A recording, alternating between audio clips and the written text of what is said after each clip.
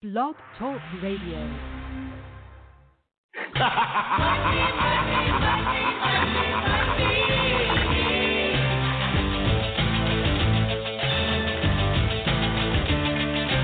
Everybody's got a price. Everybody's gonna pay. Hey everybody, it's Ted DiBiase, the $1 Million Man, and you're listening to the Wrestle Talk Podcast.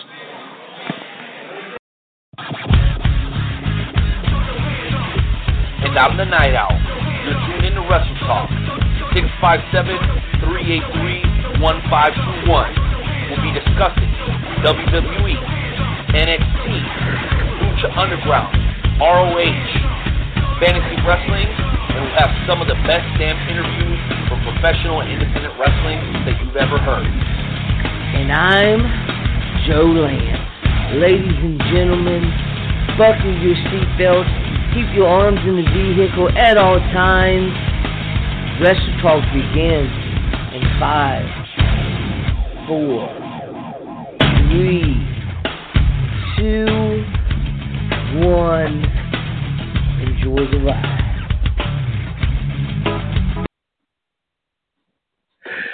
¿Qué pasa?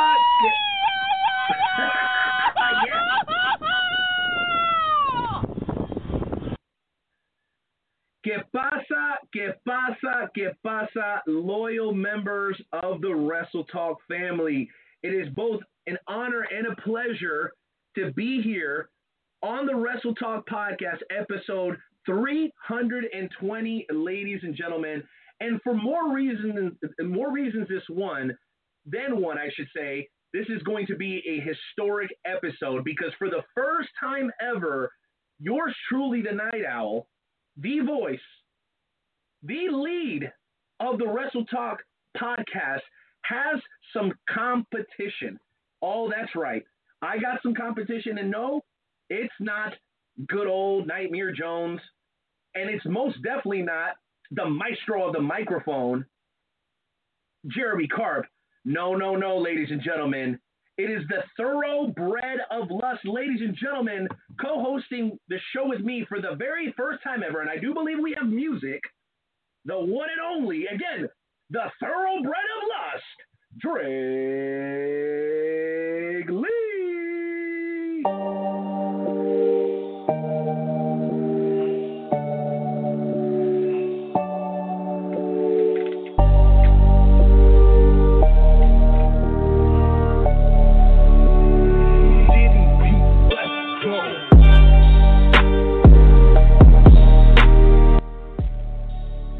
Isn't that just beautiful? God, that is beautiful. You got some great hey, intro music, bro. You got some great intro music. Renee Martinez, the Night Owl himself. Sorry, I'm fired already. The Night Owl himself. You get to grace your presence with Drake Lee today. How's it feel? Well, listen, on this side of the poverty line, things are okay. I can only imagine they're that much better on your side.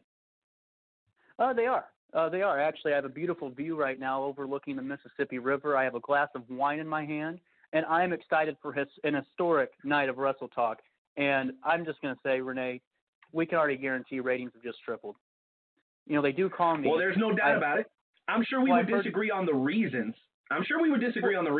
But I completely agree on the fact that the ratings, boom, baby, are getting ready to go through the roof. That's a fact. Well, yeah, no, definitely. And you know, I have heard this before from a couple of people in your guys' office. They have called me the flagship already of this show.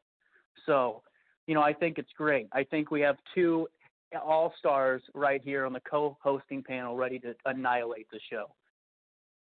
Well, you know what? Not only are you guys going to get some kick-ass hosts, you're also going to get some kick-ass guests, right? We're going to have the opportunity to talk to David Buckler. You've heard him on the show before, okay?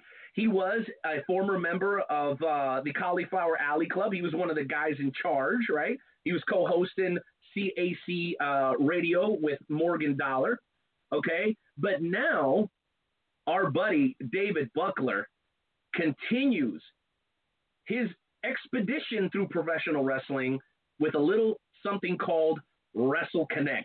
We're going to fill you guys in on all those details during our first hour interview. And then in the second hour, Drake, please tell the fans of the Wrestle Talk family or the Wrestle Talk podcast what they can expect from our second hour guest.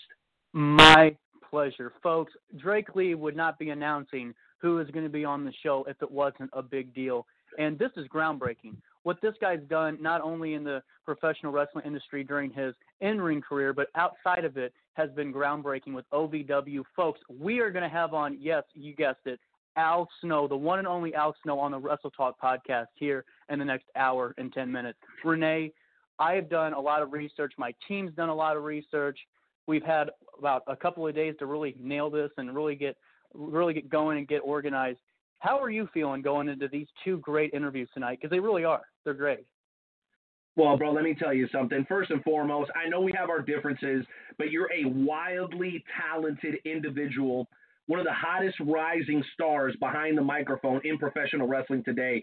So how do I feel? I feel excited, and I feel like I'm up against a little bit of a challenge because as you and I discussed pre-show, you know, Jeremy and Joe, they share a lot of similarities. They're both extremely knowledgeable. They're cerebral assassins, so to speak. You and me, on the other hand, we're way more out front. We're way more boisterous, and we're way more excitable. So how we counter each other with that passion, that fire, I think is going to be interesting for all the members of the Wrestle Talk family to behold. Now, before we go any further, allow me to quickly thank a couple of our sponsors. I-70 Sports Media for all your sports needs from Kansas City to St. Louis and beyond in the Midwest. Also, Kincaid Arcade at the Oak Park Mall in Overland Park, Kansas. Shout out to our boy DBD and the wonderful guys over there introducing what I would dare to say is the best retro arcade in all of the Midwest. And of course, we've got the Conspiracy Farm with Pat Milicic and Jay Hollywood. Of course, we've got esports where we host all of our beautiful watch parties. And last but not least, Royal Mills Transportation, the founder of the FWWC, which we do a fantasy podcast on Fridays. Make sure you guys check that out over at WrestleTalkPodcast.com. He also could be your personal driver if you're here in the Kansas City area. That's Royal Mills Transportation. Make sure you hit them up for all your transportation needs and let them know that the boys over at the WTP sent you, baby. With all that said, Drake, I cannot forget to do this because it's a beautiful afternoon here in the Midwest, and I could not be happier to be where I am, and that's in the good old US of A. So, everybody, please respectfully remove your caps, put your hands over your heart as we pay homage to the greatest country on God's green earth, and that's America, damn it.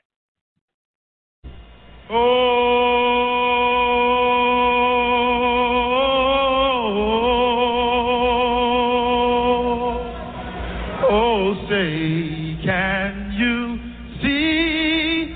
And the rocket, red flag.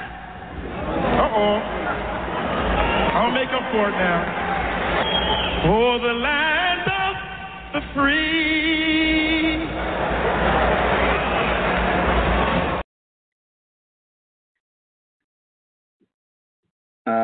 So here's where you say brings a tear to my eye every single time. I thought you did your homework, Drake Lee. What's going on with you? You're missing your cues now. Well, here's why. So I have like a huge packet of papers to go through. I have notes. You know, I'm very prepared. And it said on here exactly what you just quoted. And Renee, I'm a lot of things. Okay? I'm a borderline, people call me a borderline asshole.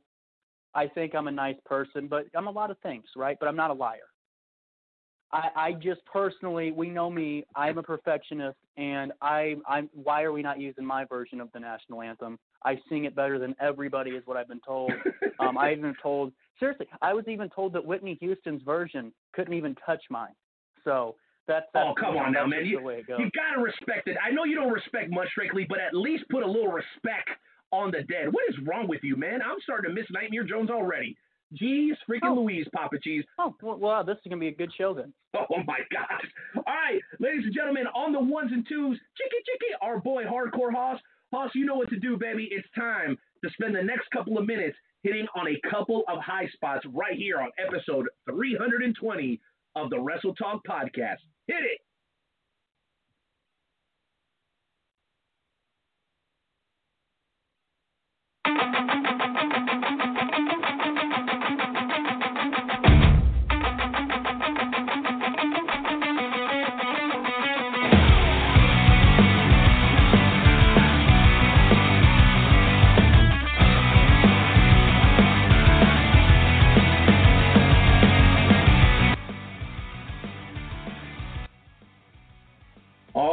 amigos, welcome to this show's edition of the High Spot segment. Now, Drake, I, like you, I am a student of the game.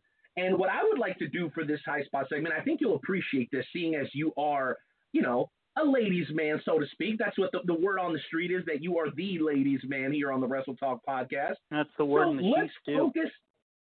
Oh, geez, Louise. Can we save that for another podcast, please? That is unnecessary here. Thank you very much. Go on. I'll take that as a yes. Okay, I'll take that as a yes. Okay. Okay, so during this edition of High Spots, as we wait for David Buckler to join us here in about 10 minutes, we're going to focus on the ladies of professional wrestling. There's 3 separate topics that I want to hit on. In the second hour, we'll do another little quick High Spots, and we'll talk a little bit of Survivor Series for those who want to talk about that sort of thing. But here's the 3 things I want to hit on. The recent announcement, which I know breaks your heart, of Alexa Bliss being engaged, that affect how you look at her moving forward in the WWE. Number 2, Sasha Banks making an appearance in The Mandalorian. She posted on her social media account with her actual real name in the credits, which was absolutely phenomenal. And last but not least, and I think this is the one that hits closest to home, there is a young lady who we're both fans of named Reign Victoria that is going to be making her AEW Dark debut. I want to get your thoughts on all 3 of those subjects, Drake, and you can pick whichever one of the 3 you want to start with. The floor is yours. Let's start with the most important thing. Let's talk about Reign Victoria, the Dynamo Pro Women's Champion, longest reigning Women's Champion, longest reigning champion, period, in Dynamo Pro Wrestling history. Let's talk about that. Okay, can I stop you already? Can I already stop you? Here's why I want to stop you. I apologize. I wanted to be noted that we've had women such as Mischief and Lucy Mendez in Dynamo Pro Wrestling. So being the longest reigning women's champion in Dynamo Pro Wrestling, that is nothing to cough at or sneeze at even. But go ahead, Drake. I just wanted to make sure that I put that out there. Yeah, no, you can go ahead and keep reading my notes if you want. But no, I think that's a great point. You hit it right on the head. Oh, okay. Yeah, okay. Anyway, you're right. Reign Victoria, with the amount of talent the women have had in Dynamo Pro Wrestling, it's phenomenal, to say the least, about Reign Victoria's early career. And the fact that she's already, been the longest reigning champion in Dynamo Pro Wrestling. And folks, what we keep, we bring it up on Wrestle Talk a lot. We talk about how great Dynamo Pro Wrestling is, but we don't really, I feel like sometimes we don't really exclaim it enough to see how many people have come out, how many wrestlers, how many talents have come out of Dynamo Pro and have really made an impact in mainstream wrestling or global wrestling. And Dynamo's had a really good success of that the last, year and a half. So the fact of the matter is it's just really important. And to see Reign, I'm so excited. I just cleared my schedule, actually. Tuesday night, I'll be watching on, I don't know if you heard this, Renee, I have a wine cellar, okay? And I just had 14 really big TVs put, side by side on my entire wall. Yes, I heard. Back wall of it. Yeah, so it's at going to be great to watch. You bragged about it last show. Yes, I heard, unfortunately. Okay, well, that's what I'll be watching Reign on, and she's just phenomenal. So, it's just, I want to start with her, and I think what she's done in a year, in a COVID year, is very impressive. Very impressive. Well, there's no doubt about it. And Drake, let me piggyback before we move on to the next lady that we're going to be discussing here on the High Spot segment. But bro, she's not facing any run-of-the-mill kind of Johnny or Jenny come lately. She's facing somebody that's been with AEW since, I believe, the very beginning in Penelope Ford. What does that say to you about the talent that they're seeing when they book somebody like Reign Victoria? Yeah, let's put it this way: we had Warhorse come out, who was in the Dynamo Pro training program, and he worked with Dynamo, but he came out and faced Cody Rhodes. Then we have Reign Victoria coming out and facing a mainstay in AEW.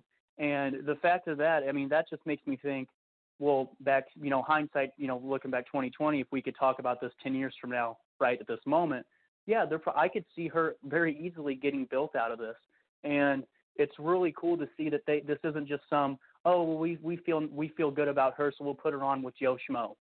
They're really trying to make something out of this match. And it's what AEW's done really good at, is by really creating great matches and creating great, matchups in general. for new and younger talent. So to get them over, so that's great. And I love that you did that callback to another Midwest superstar, a guy that I had the pleasure of actually booking myself as a promoter for GWF alongside my former partner, Justin Elijah. So I could tell you, man, doing that callback to the Warhorse was absolutely perfect. What about your thoughts on Sasha Banks as the tradition continues with WWE putting their superstars in positions to be successful beyond their in-ring career? Sasha Banks in The Mandalorian, I know for a guy like you, maybe not as much as Skywalker and Nightmare, who are just a couple of nerds for the most part, but dude, it's still pretty dang exciting to see Sasha Banks now part of the Star Wars universe. I mean, who would have thunk it? What are your thoughts on that, Drake? Are you ready for a short story about how this happened? Because, someone had, I didn't have a lot to do with this, but I was called by the Mandalorian people. I was personally called, and they said, hey, we want you on. We want you on. So I said, okay. But you know what they did? Vince McMahon hears about it. He calls back. The guy calls back the producer or whatever, the casting director or the assistant. They don't have the director do that stuff. But they go, hey, we can't have you on because Vince only wants WWE people, and we really like this girl. And I didn't know who it was. And then I saw it today, and I said, well, I think I could have done a better job. Well, Drake, all I'm going to say is this. In my line of work, when you make outrageous claims like that, we demand what we call receipts. We need proof of this because I don't believe that anybody anywhere is calling you and considering putting you in the place of somebody like Sasha Banks. I mean, call me crazy, but that sounds outlandish. That's true. I mean, people call me a lot of things, beautiful, amazing, perfect, but this one's just the truth. Yeah, well, that too. But this one's just the truth. And I'll bring them. Whenever we get my studio all the way set up, we'll have a great screen that you can see everything, and it'll make it all easier to understand. But, yeah, you'll understand. Vince won. He's one up on me.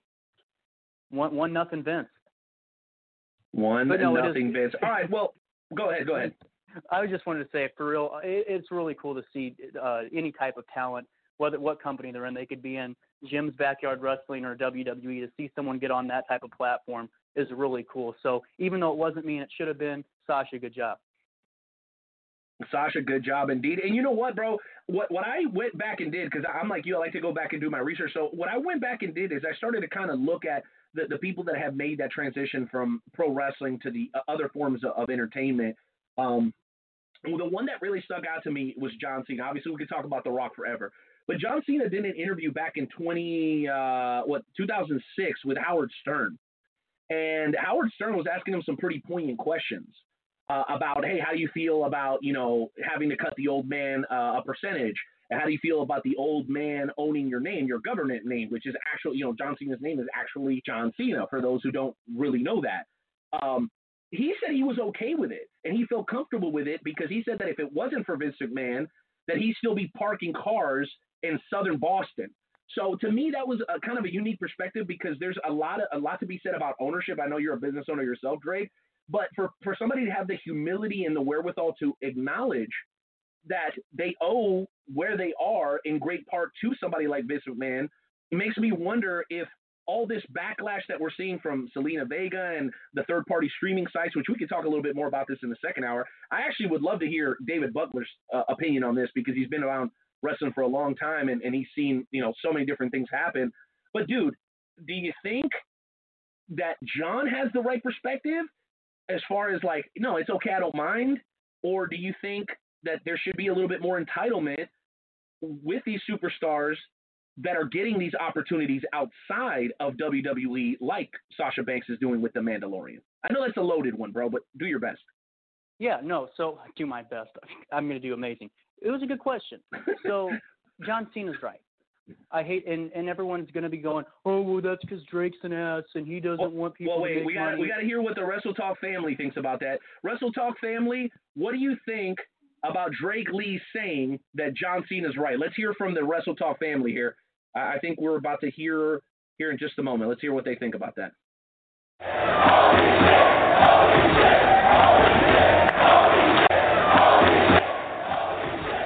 There it is. The fans have spoken. They agree with you, Drake.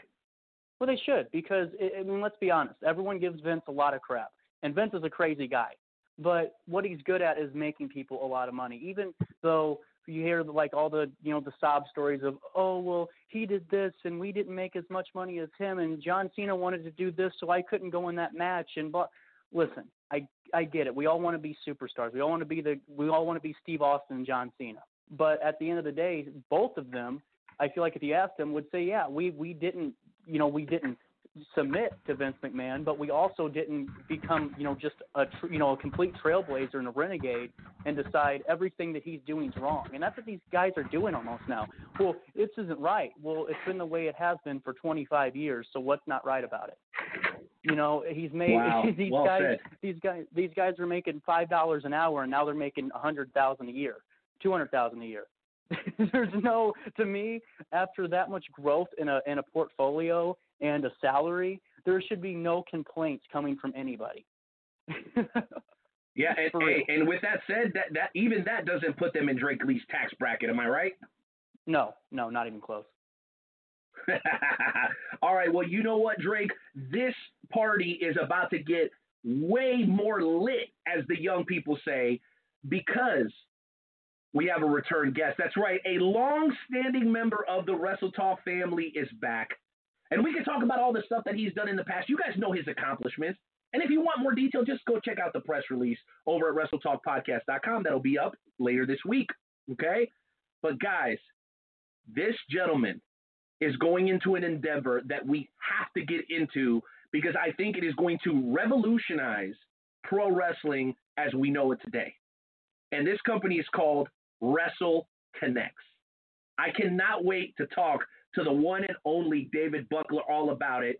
Ladies and gentlemen, go ahead and hit that music, Hoss, as we welcome back in the one and only David Buckler.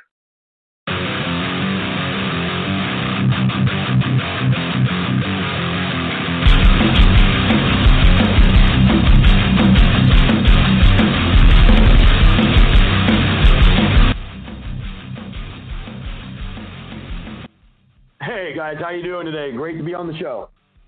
Great to be talking to you, brother. Welcome back. Indeed.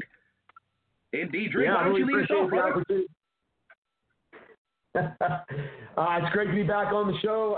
Really appreciate you reaching out and look forward to spending some time with you.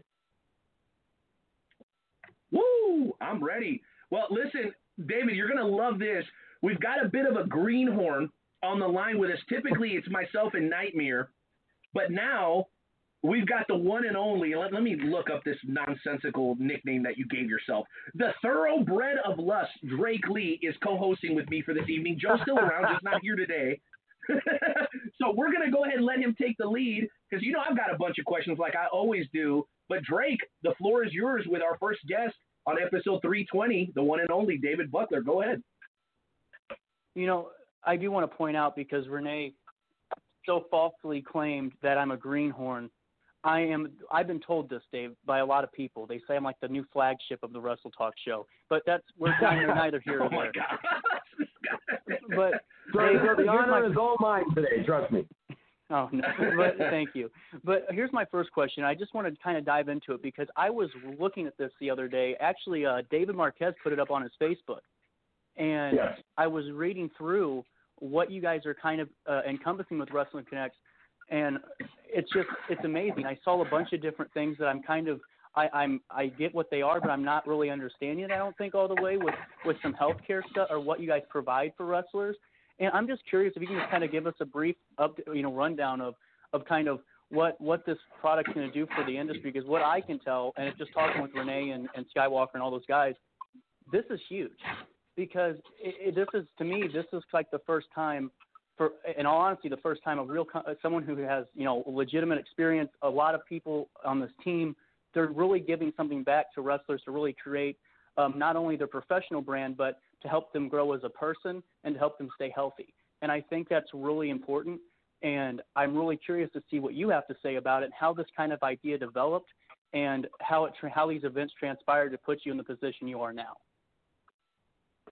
Yeah, that's a great intro to Wrestle Connex, and I want to back up just a little bit because the history of how this came about is important. The 4 founders, our president, Gloria Lavelle, our vice president, Howard Brody, our treasurer, Scott Hosey, and myself as a secretary, we had been executive board members at the Cauliflower Alley Club.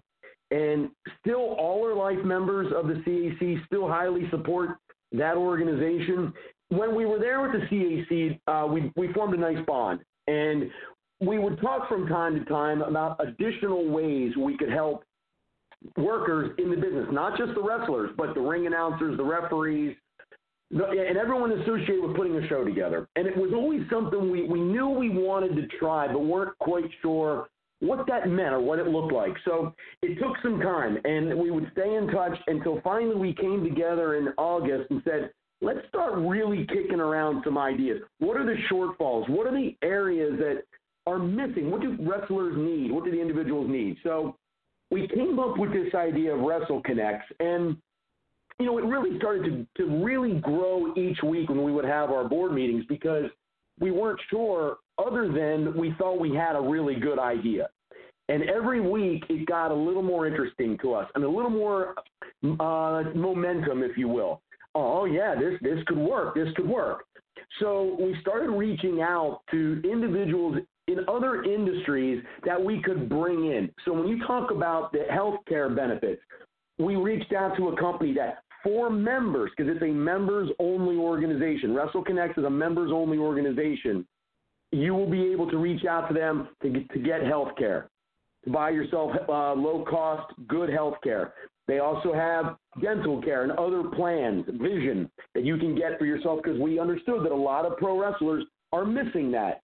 They don't have it or they can't afford the plans that are out there. So that was an example. And once we went into like the healthcare area, then we looked at maybe some life insurance. That's another really great area that we could be helpful. And it really started to grow.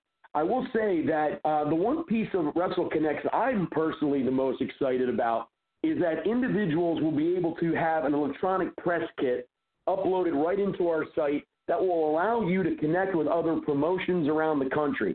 I've had friends of mine that say, yeah, but, wrestlers can do that on YouTube and there's other avenues out there on the internet. But for me, having one centralized area where promotions can go and look for headshots, match video, you can upload promos, all your contact information, and you as a wrestler or a performer can also see the promotions work because they're going to upload what their shows look like. I think it's a win-win, and I'm very excited all the way around.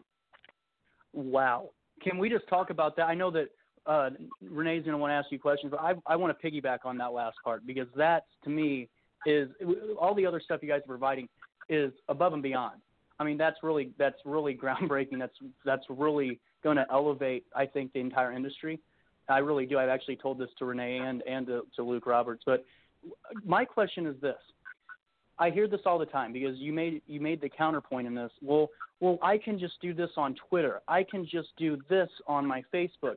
But what you're saying is that you guys have encompassed an entire portfolio into one direct place. So they could see, a promotion could see everyone's material instead of looking and clicking through 8 different links to find one and then to move on. Absolutely. And the way I looked at it, I'm sorry, I was going to say real quick, the way I looked at it was when I was looking for promotions to work as a ring announcer, I mean, you can hunt and peck all over the internet, but I didn't really know where to go to look. There's how many promotions are out there? There's so many, hundreds, all over. I was looking in Pennsylvania, Maryland, Delaware, West Virginia. I want to go and see a list and be able to quickly look at the ones that are highly rated, that have good shows. And who do I reach out to? What are the contact information that I need? And it gives me confidence as a performer, too. It's not just a one-way street where the promoters want to look on YouTube and find a guy who's 6'3", and has the look that he's searching for. So I think it's really important that it's a two-way connection there between the performer and the promotion. Without a doubt. And this is really, to me, it's phenomenal because me just thinking about it from a young, someone who's, like I said, a year and a half in, like Renee said, I don't agree with the term, but I'll take it. A year and a half in. So I basically, you're putting me at an advantage over because I could keep updated like chronologically from my career. And I think that puts younger wrestlers at a great advantage because how many times do you know you probably experienced this a lot with, talking to guys that really want to branch out and do something new in the industry, and they don't have all their information updated, all the, the wrestling resume that we always hear about. And to see that kind of, even though it's the same thing, to have that really, streamlined into one platform to make it to where you can stay up to date on yourself and keep up with history on yourself. So that way, when things happen, you can go back and look and to see, well, how did that last match in, such and such translate? And how did this one go? And what's the reception in these areas?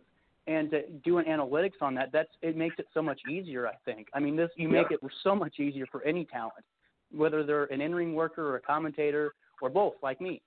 So it's really incredible. Yeah, and once we got, like I mentioned, the insurance piece, that was a real big one because we know that's an area that a lot of individuals need help with.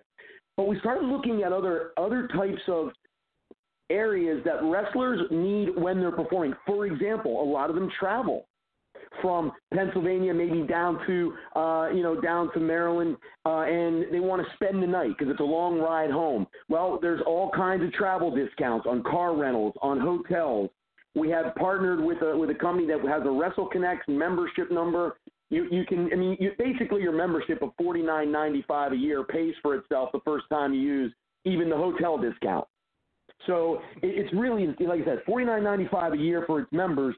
And just the travel discounts alone are really going to pay for themselves. And it keeps growing with additional things like food and drink discounts, ticket discounts to amusement parks and movie theaters, and all of those kinds of things that it could be a lot of fun for you or families, things of that nature. And we also started reaching out to individuals to help with, like, legal advice. If you need some legal advice, if you need some help with financial planning. So we're going to have a resources area that's continuing to evolve. Nothing like this happens overnight where you're completely set up right away. And we're very excited about the individuals we reached out to that are willing to be a part of the Wrestle Connex family for its members. Yeah, you're absolutely right. And so my question, I have two. Before I'm going to push things over to Renee, my first one is this: what was the biggest challenge for that health insurance to be kind of to incorporate that in your guys' idea and your plan? I could imagine that this was probably a really tedious process with not even just health insurance, but a lot of different type of things like that. So what was that the biggest hiccup? What was the biggest hiccup in kind of starting this idea? And then after that, I'll ask my last one and send it over to the Night Owl. That's a great question. And ironically, that was not the biggest hiccup. Our Vice President, Howard Brody, had a connection in the business, and he started talking to that person about, would your company be willing to insure these individuals? And they were kind of just going through a round table. And when he got sort of a verbal commitment on how that would work, that's when Howard came to the table and said, oh, my goodness, we've got to go ahead and do this because we have this. This is something we're going to be able to offer. I will tell you the biggest hiccup. We had a really good idea, but sometimes you get excited for something and then it's a lot of work and people drop off. So we had a couple individuals. We had actually more founders than the four of us, and it's just a lot of work. And they said for various reasons right now this isn't right for them.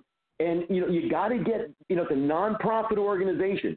It's a 501c8. And to work on a nonprofit, you have to have very dedicated individuals. And just making sure we had that commitment to grind through the details to provide Wrestle Connex, that was really the biggest hurdle. And once people really signed on, then it was just full speed ahead.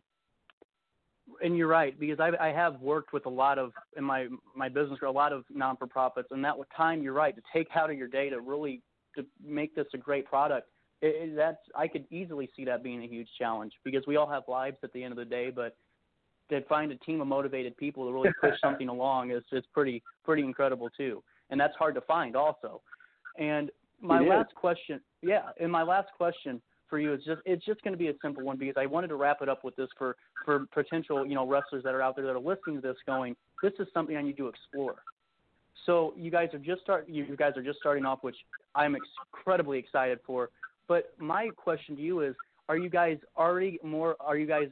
confident in your ease of access for your website? Is it easy for people to find? Is it going to be more of a mobile feature, or is this something people need to be on their desktop for? And how are you going to evolve that, do you think, in the next couple of years as you see it fit?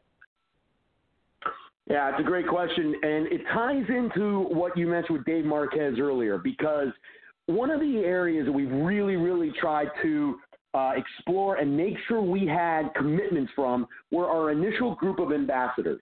Because the truth is, as much as the founders, we believe in it, we have to have individuals really active in the wrestling business right now to get our message out. These types of podcasts are very helpful, but we have right now 5 initial ambassadors: Sergeant Slaughter, James J. Dillon, Cheerleader Melissa, Rockin' Robin Smith, her name, and Dave Marquez, and we need them to give us some credibility, frankly, that the services we're providing are valuable, and we're going to listen to our ambassadors as well to make them even more valuable. And we're going to be all over social media, from Twitter to Instagram. We have a great website. We have a great Facebook page. We don't want anyone to wonder, how do I access Wrestle Connex and how do I access those benefits? That's a continuously evolving area, though, and we're going to keep getting better and better at it. Wow.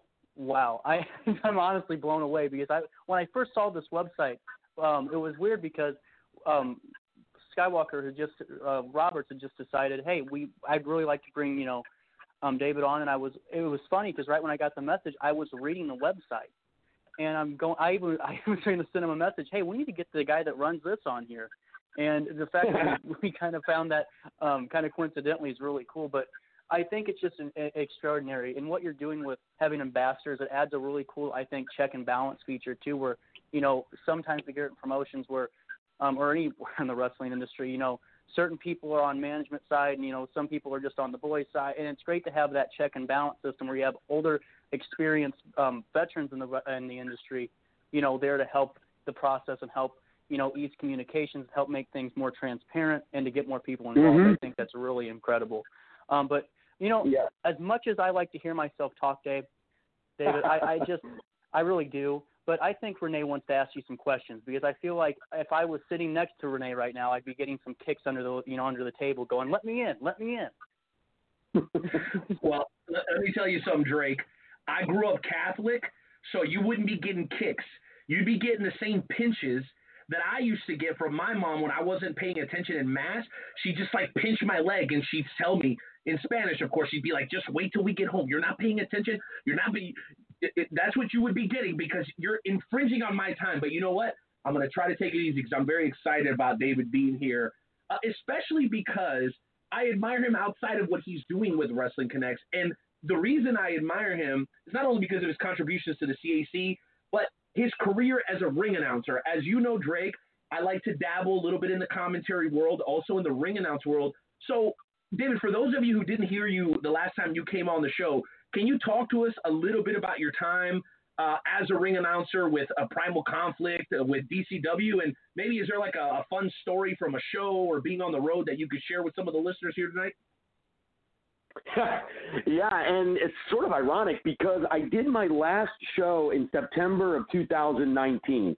I'm closing in on 50, and the travel was getting harder. My kids are getting older. And I really decided that I wanted to focus on some other areas of my life. So I haven't done any ring announcing since September of 2019, and yet it wasn't that much longer after that COVID caused how many shows to have to cancel. The whole business changed, and it was just strange timing. I hope, though, once things get picked back up and I'm getting the itch again, I would like to maybe be back into it, at least maybe a show here and there, because I miss it. And what I miss the most about it is the fans. I really enjoyed being in the locker rooms and seeing the talent in there. But once I work, for example, with Primal Conflict Wrestling, and you see the same people coming back to the show every month, you realize, these people have choices on how they spend their money, and they were choosing to spend the money to buy a ticket to come see the show, and they deserve our best effort every time. And I miss the fans. You connect with them on Facebook once in a while, but the energy that they would bring was always a lot of fun. I tell you 2 things about the ring announcing. First, it really helped my real job because now that we're all at home, working from home during this time, I do a lot of Zoom calls and a lot of meetings over Join Me and Microsoft Teams, and it's sort of a radio show, right? We're not in the same room. There's no personal interaction. It is very different. You're right. Yeah.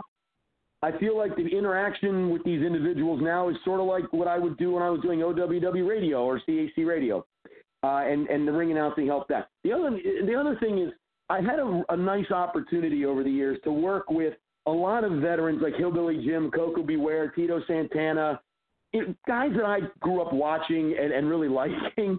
And I will tell you, the only one that made me really, really, really nervous was Jerry Lawler. Because he got in the ring. The king, Daddy. That's the king. I can understand that.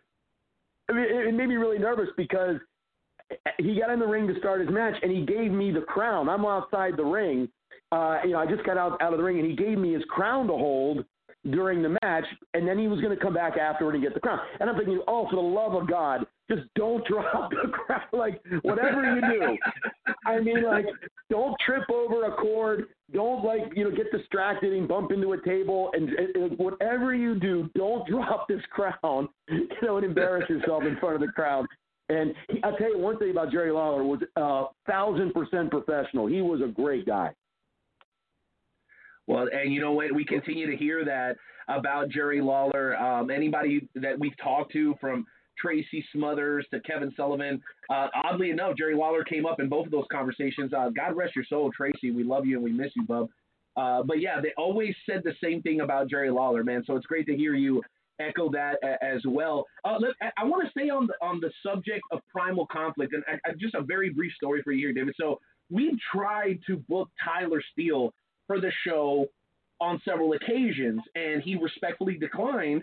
And so I'm kind of a stubborn guy, which is I think part of the reason that the show's been successful. I hate to take no for an answer. So Tyler was always apprehensive about coming on because I think he felt like he was going to be ambushed for some reason. Some demon from the past was going to come back and haunt him. Well, we found that once we got him on the show, he was one of our best interviews ever. You had a chance to work closely with Tyler. Can you talk to us about your experiences with him as a promoter? Oh, yeah. In fact, he and I became friends, and that's not a word you hear in this business a lot. If we're being honest, it's a tough business. It's a tough business. And he was very nice to me when I started working for PCW, and I always liked the organization of his shows. To me, that was first and foremost. I always got the rundown sheets. I was always given the access I needed to prepare for the show. And I always enjoyed the card that he put together and just in general, the professionalism in his locker rooms. And he demanded it. I really liked that about him. I worked for him for about 4 or 5 years, and over the course of that time, we became friends. So even though Primal Conflict is dark right now, they're not running, and I'm not really doing a lot of ring announcing, he and I still stay in touch. We get together for a beer once in a while. He's a great guy. Also a very knowledgeable guy about the history of wrestling, so I love picking his brain. No doubt about it. Well, make sure you let him know that the boys over at Wrestle Talk Podcast said hello next time that you talk. The other thing that I wanted to touch on is as a ring announcer, you obviously have to have a personality, right? You got to be able to get out in front of the crowd. I've had to do the same thing, and it's tough because you're really the icebreaker. And so in doing my research, I'm looking up your professional career, looking through your social media or whatever, and I found that you tend to be a bit of a creative guy when it comes to your Halloween costumes. I know we're about 2 weeks removed from then, but I've seen you dressed as the manager for a baseball team. I'll let you tell folks about that costume a little bit. And then I believe this year you kind of switched it up a little bit and went with a kind of a different theme. Like I said, I know we're only a couple of weeks out from Halloween, but what makes you kind of be willing to dress up and get creative like that, man? Because clearly that personality shines through in more than just your ring announcing. Yeah, well, that's such a good point, a good question. And, well, first of all, when it comes to Halloween, I don't have a whole lot to say because my wife chooses what we're going to dress up as. She always tells me, because listen, I've been pushing for Macho and Liz for 5 years now. I want forever. I get a no, and although this past year I wanted to be Trump and Melania because she's from Guatemala originally, and I thought that'd be kind of fun. But anyway, I get overruled. I dress up whatever she orders. Yeah, I did though a couple years ago at work for a Halloween thing. I did go as Macho Man, and it's really funny. Everyone loves wrestling, even if they don't want to admit that they love wrestling. So I do the Continental Belt, and you do the bandana and the purple shirt, and everyone else there loved it. You had people dressed up the typical things like Jailbird. king and queen, typical stuff, right? Like the typical Halloween, the naughty nurse, whatever. Typical. And like everyone's like, oh my God, it's Macho Man. It steals the show every time. It gets over every dang time. Right? Agreed. Right? And if you even try to do a Savage impression, like they just go crazy. So when it was fun is that pro wrestling should be fun. And I really try to bring that. But you talk about the personality and the ring announcer being the icebreaker. I think the thing that I was always aware of, maybe sometimes I was successful, maybe sometimes I wasn't, is the shine's got to stay on the wrestlers. Facts. And when I would come out of the curtain for PCW, and they'd seen me for 4 or 5 years, and the fans liked me, I liked them, and it was sort of like I got a little bit of a pop. And I was a little uncomfortable about it, to be honest, because as much as I appreciated it, the pop should be for Dirty Money or Bobby Shields or, Black Wall Street, whoever's coming out. And they got great reactions too. But I just felt like, guys, I'm sort of just part of the window dressing here. Let's keep the focus on the wrestlers. They're the ones putting their bodies on the line. And I wanted to keep the focus there. But, gotta be honest, inside it felt pretty good. Dude, that's awesome. And by the way, for those that wanted to know, you did dress up as the coach from A League of Their Own, the old baseball movie with Tom Hanks, right? And then you also dressed up as the prince in Pocahontas, which I've never seen a wig look worse on a man before. I'm just gonna say it right now, David. I'm sorry. Well, let me be honest with you. I'm horrified that those pictures exist. So my wife looked fabulous as Pocahontas, and I look like some schmuck that she picked up at the local grocery store. And, even worse, the costume name, I'm John Smith. That's even worse. Like, it's even like a stupid name. And I'm just looking at your pants tucked all the way into your boots. It's fantastic. Guys, make sure you follow David Buckler on Facebook. And, of course, you guys will find Wrestling Connex, a link to Wrestling Connex there as well. Well, my last question for you is this, and I want to throw it back to Drake before we get into the Shoot and Shout segment.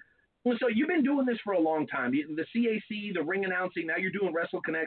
Could you share with us maybe what you would consider to be one of your career highlights up to this point, and maybe one of your career lowlights? Oh, yeah, it's very easy for me. So I was very, very lucky over the years. And I also worked hard and took advantage of some opportunities. But Beth Phoenix is my all-time favorite wrestler. And when we honored her at the CAC with a Women's Wrestling Award, she came on my radio show. And I got to know Beth a little bit over the years. And just a wonderful woman. And so happy for her and Adam Copeland and their family and what's happened to her. So having her on the radio show was a real career highlight for me. It'll never be topped. But I also was very honored at the CAC to work with Gene Okerlund and Jim Ross, and to share the stage with those gentlemen. It just was like, wow. I mean, especially me and Gene, who for me, growing up in the '80s, I just respected him so much, and I had the chance to kind of sit with him and learn. And I want to circle back to that, the learning, because as much as I think I have learned, I have so much more to learn, and that was another driving part of Wrestle Connex as well. We're going to have hopefully monthly but semi-regularly scheduled web calls with our ambassadors and other individuals that members can call in and just talk to them kind of off the record about, what do I need to do to get better, what's really going on in the wrestling business. And I think we all can get better at what we do because it should be a collaborative profession. And when you say the most embarrassing or the worst, there were a couple times when I was hosting the CAC banquets where I tripped up on a fact. Like someone actually did not win an award in the past I thought had. And it reminded me how important preparation is. So when you're doing a radio show, when you're in front of a crowd, going out to the ring, make sure you got your facts right. I don't want to introduce someone coming to the ring and say they're from Baltimore when they're really from Philly. I don't want to assume that I know how they want their name to be announced. You know what I mean? So I made some mistakes early on, especially where I thought I was pretty good at what I did, and I didn't do enough diligence. I didn't do enough learning to really do my best. That won't happen again. That's great advice. And you're I get on Renee all the time. He's never prepared, like I am. And, you're But no, Dave. You're such a liar, Drake. You're such a liar. Go ahead. Well, 6 to 1, half a dozen the other. But here's my. I want to leave with this because I feel like you're probably going to be pretty appreciative of it because I have been just because I really like to see growth, and not only just with certain wrestlers and talents and ring announcers and interviewers, but growth in the business, in the industry. And what you're doing is growing it exponentially, in my opinion. I think it's going to be a really big deal in the coming years. I think it's going to be one of those things that almost every wrestler, especially every wrestler, knows about, but a lot of just average Joes that aren't wrestlers or ballets or whatever you call them or whatever you have, really, they're going to know about it too. The fans will know about it, and I think that's really important. But one other thing I wanted to get your viewpoint on and opinion on is we're having on Al Snow in the next couple of minutes, and what he's done with OVW with the vocational school or the technical school and all the stuff he's doing to kind of build not only someone as a wrestler but to build them as a person. What do you feel? What are your thoughts on what OVW is doing? Because I haven't personally heard them. If you have expressed them in the past, with me being new on the show, and then number two, how do you think is there a way do you guys think you could correlate what they're doing and kind of help grow the business even quicker than what you guys are doing now, which is already incredible? Do you see a relationship there or with newer wrestlers going into that school to help, get them on the right track when they get out of when they graduate the program? How does that look for you? What are you thinking about? Well, I think it certainly signals great things for the future. And first of all, I worked with Al before in Leesburg, Virginia, and I remember he was a great guy. And I remember when he was out for his match, the crowd was so excited to see him. And I had the privilege of interviewing Buff Bagwell one time. And I'll never forget this. And on the radio show, Buff said, you got to make a dent in this business. There's a lot of guys come and go, a lot of girls that come and go.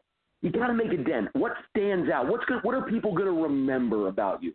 And I remember that when Al came out because the crowd remembered him so fondly. They were crazy for him, and he gave a great performance. And it's really hard to do. And so he's a great individual to continue what OVW is doing, passing on what they've learned. It's very easy, I think, to watch TV and think, I want to do what that guy on TV is doing. But that doesn't mean that's what you should be doing. And so I hope that the individuals that Al works with and anyone out there that is being trained or listening to folks like James J. Dillon or Sergeant Slaughter, listen to what they're telling you about creating your own identity, the way you're going to make a dent in the business. Because if I look back on my career or on the wrestlers that I love, it's the ones that felt most authentic to me in this crazy world of pro wrestling, right? So, right. Well, I mean, if you can't believe your bullshit, how can anyone else, right? There's 100%. So I love the fact, when veterans like him give back and tell you, listen to me, I'm trying to help you. And the ones that succeed and take it to the next level do listen. They may not like everything they hear, but it's the same thing we're going to do at Wrestle Connex. We're going to try to help. We're going to try to, we're going to learn from each other and connect with each other. And I think it's important as the generations go forward that we learn from the past and where the successful wrestlers have been. You just hit it right on the head because I kind of really did want to transition this point before I flipped it back over to Nate and I said, my furloughs. But what I think that's huge, not only just for wrestling, but what I try to instill when I have like meetings with local youth programs and things to that nature, and I have speeches for schools, and I do that. But a lot of times, especially in my generation, me being 21 and gorgeous, just ask Renee, we have kids that they expect all their criticism to be built up around them. Like, hey, even though you really did something bad, good job. They want that as criticism instead of saying, hey, here's what you did okay, here's what you didn't do well at all at, here's what we can help you on, and here's what you can look at to use. And they take that as them being dogged on in a lot of cases, not just in wrestling, but like I said, with life. And the fact that, like you said, Al Snow does it, and all these veterans that have done it, like Tracy Smothers, and, we could probably list an encyclopedia of guys like this. They need, you got to take what they're saying, not with a grain of salt, but with great respect, because they're taking time out of their day when they don't need to help somebody. And I think what you just said to summarize that was really great. It's not going to be what you want to hear all the time. It's what's going to help you is what you need to hear. Amen. Agree with that wholeheartedly. Yeah. Well, Drake, making a great point there, and I apologize if I cut you off, David. What I want to do now is transition to the final part of this interview. David, when you joined us last time, you joined us in the second hour, and if you remember, we did a little bit of a trivia challenge where I believe you defeated Nightmare Jones. In the first hour, we got a little bit of shtick here that we call the Shoot and Shout segment, and it's a little bit of a therapeutic session. Everybody gets 30 to 45 seconds to get it off their chest. Anything in the world that happens to be bothering you, whether it's wrestling related or you're just pissed off that you bought a bag of chips and it was only halfway full, we do it, and it's usually a whole lot of fun. It's usually a whole lot of fun. We've got some music that we're going to play just so that you guys both get the gist of it. I'll go first. Drake will go second. And by the time it's your turn, David, I'm sure you'll know exactly what to do. Are you boys game? Roger that. Do I get paid if I say no? Drake, you always get paid. That's true. Fair enough. Hardcore Hoss, MC in the back, you know what to do, baby. Let's go ahead and get into tonight's edition of the Shoot and Shout segment.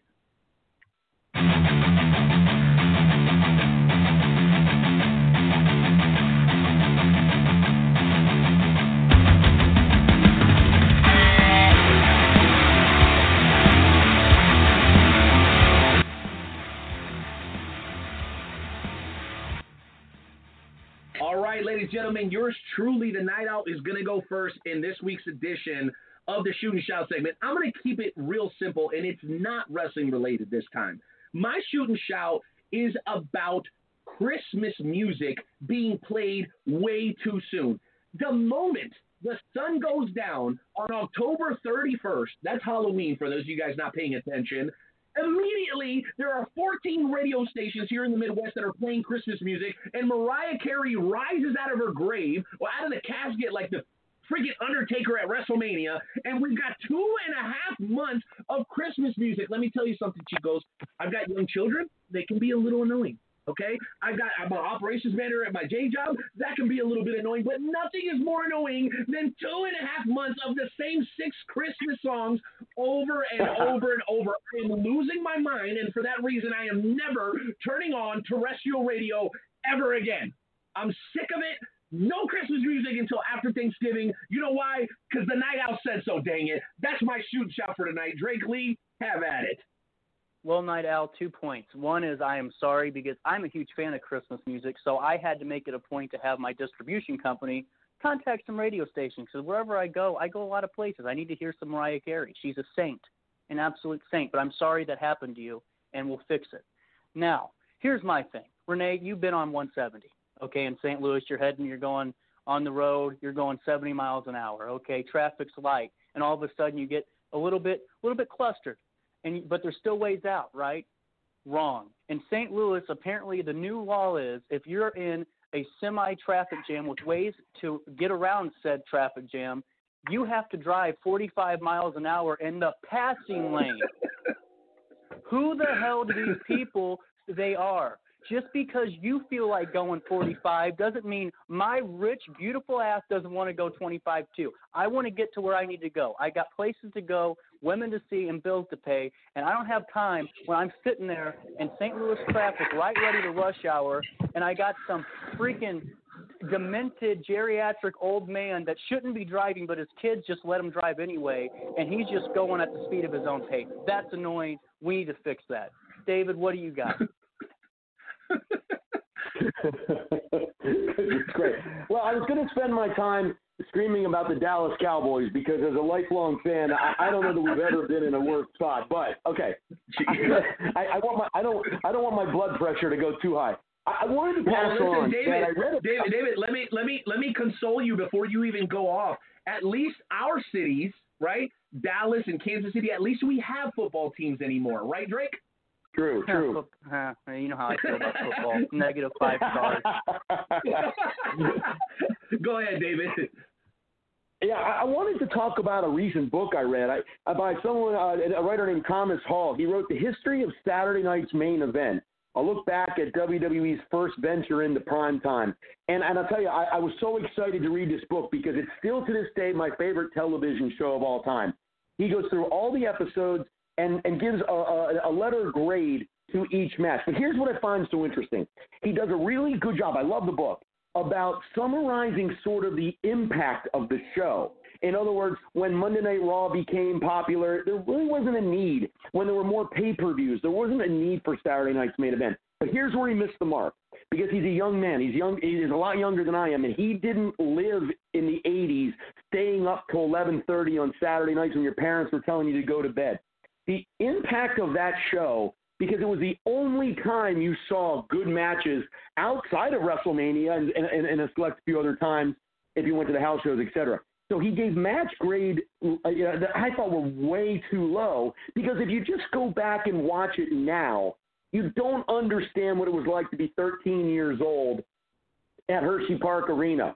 When I saw the Madness meet the Mania, it's not the greatest match ever, Honky Tonk Man versus Randy Savage. But I am telling you, when Honky Tonk Man pushes Elizabeth down in Hershey, right before he hits him with the guitar, remember that with the Hart Foundation there? I'm telling the crowd wanted to fucking kill him. You can't. Yeah.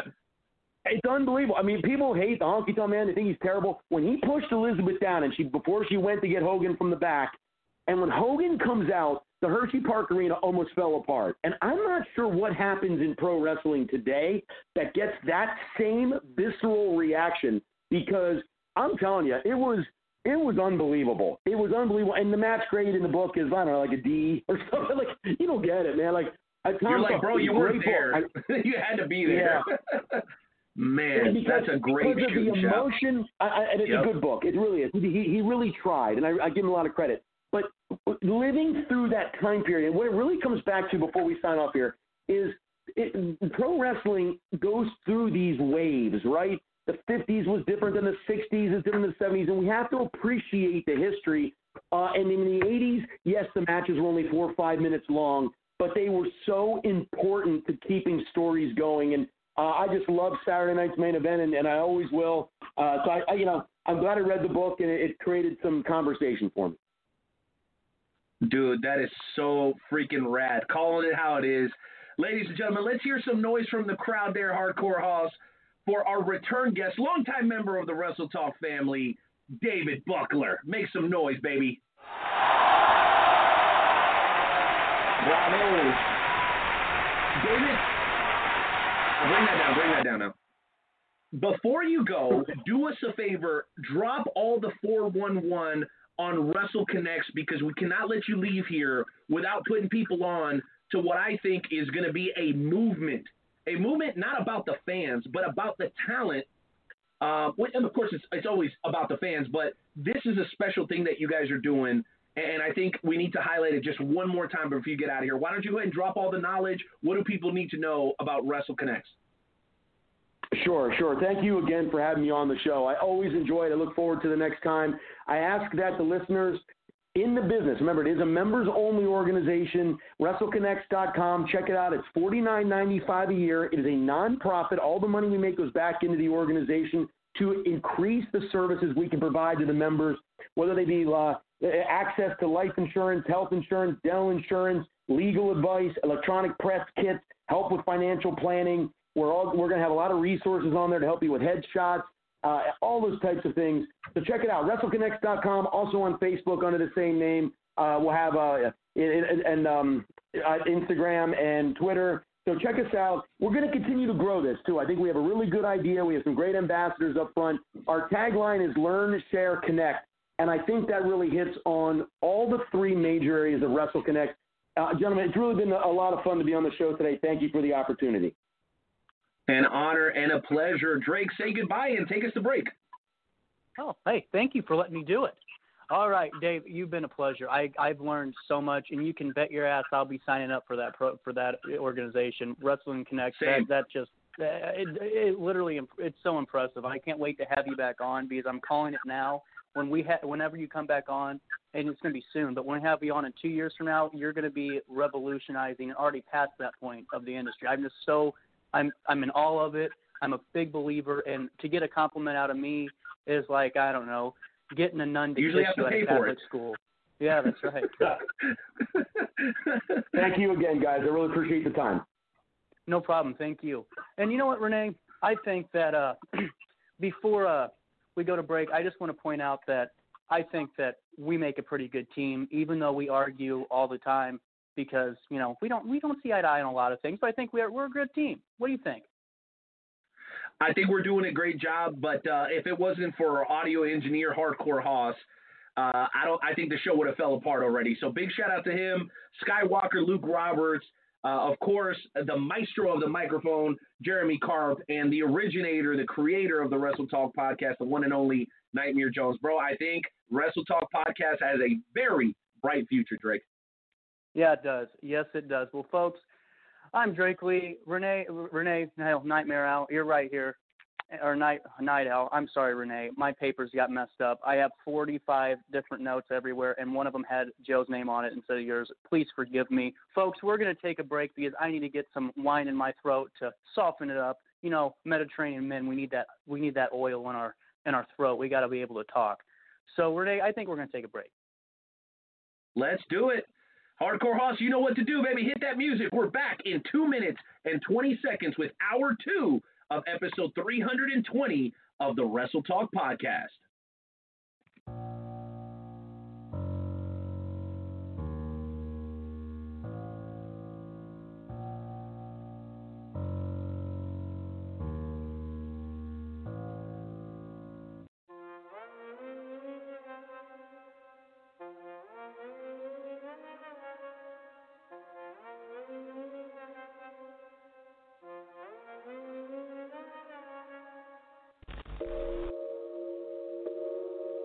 Yeah.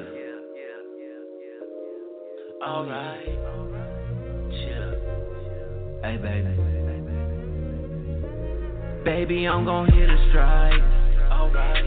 Hitting numbers like some dice. 7-11. I hit it like I'm at you looking nice. So nice. That pussy be on point, so I'm precise. Pretty. You help me find my way about a maze. You be shining like the moon and sun rays. You make me wanna pray in church on Sundays. We count this money up and call it foreplay. We gon' take the world and make it spin. Every day we fall in love again. I could be Clyde, you could be Bonnie. You got that bomb, girl, you can bomb me. You drive me crazy, keep it cruising. When I hear your voice, it's like music. If I play games with you, I lose it. If I like you, that'd be stupid. Yeah. Baby, I'm gon' get you right. Baby, I'm gon' get you right now. Baby, I'm gon' get you right. Baby, I'm gon' get you right now. Baby, I'm gon' get you right. Baby, I'm gon' get you right now. Baby, I'm gon' get you right. Baby, I'm gon' get you right now. Baby, you the type I like. Come here, let me take a bite. I got you turning overnight. It's hard to trust because my shoulders high. I saw the future, you was in my side. I'm a monster, girl, you brought me to life. Sugar, how'd you get so fly? All these other chicks, they give me no high. I used to be a dog, now you got me on a chain. I would run. Yo, what up? Night Owl, Nightmare Jones. What up, Wrestle Talk fam? Do it for y'all. Check me out. Kick in the door, waving the 4-4. Even them haters can't hate us no more. So unlock your door, cause we got some more. Every Wednesday we here, keeping it raw. Night Owl, Nightmare Jones, and all the best guests. Like a double barrel pointed right at your chest. WrestleTalkPodcast.com. Smashing and killing it like the night of the prom. And we are back for hour number 2. Whoa, there it is.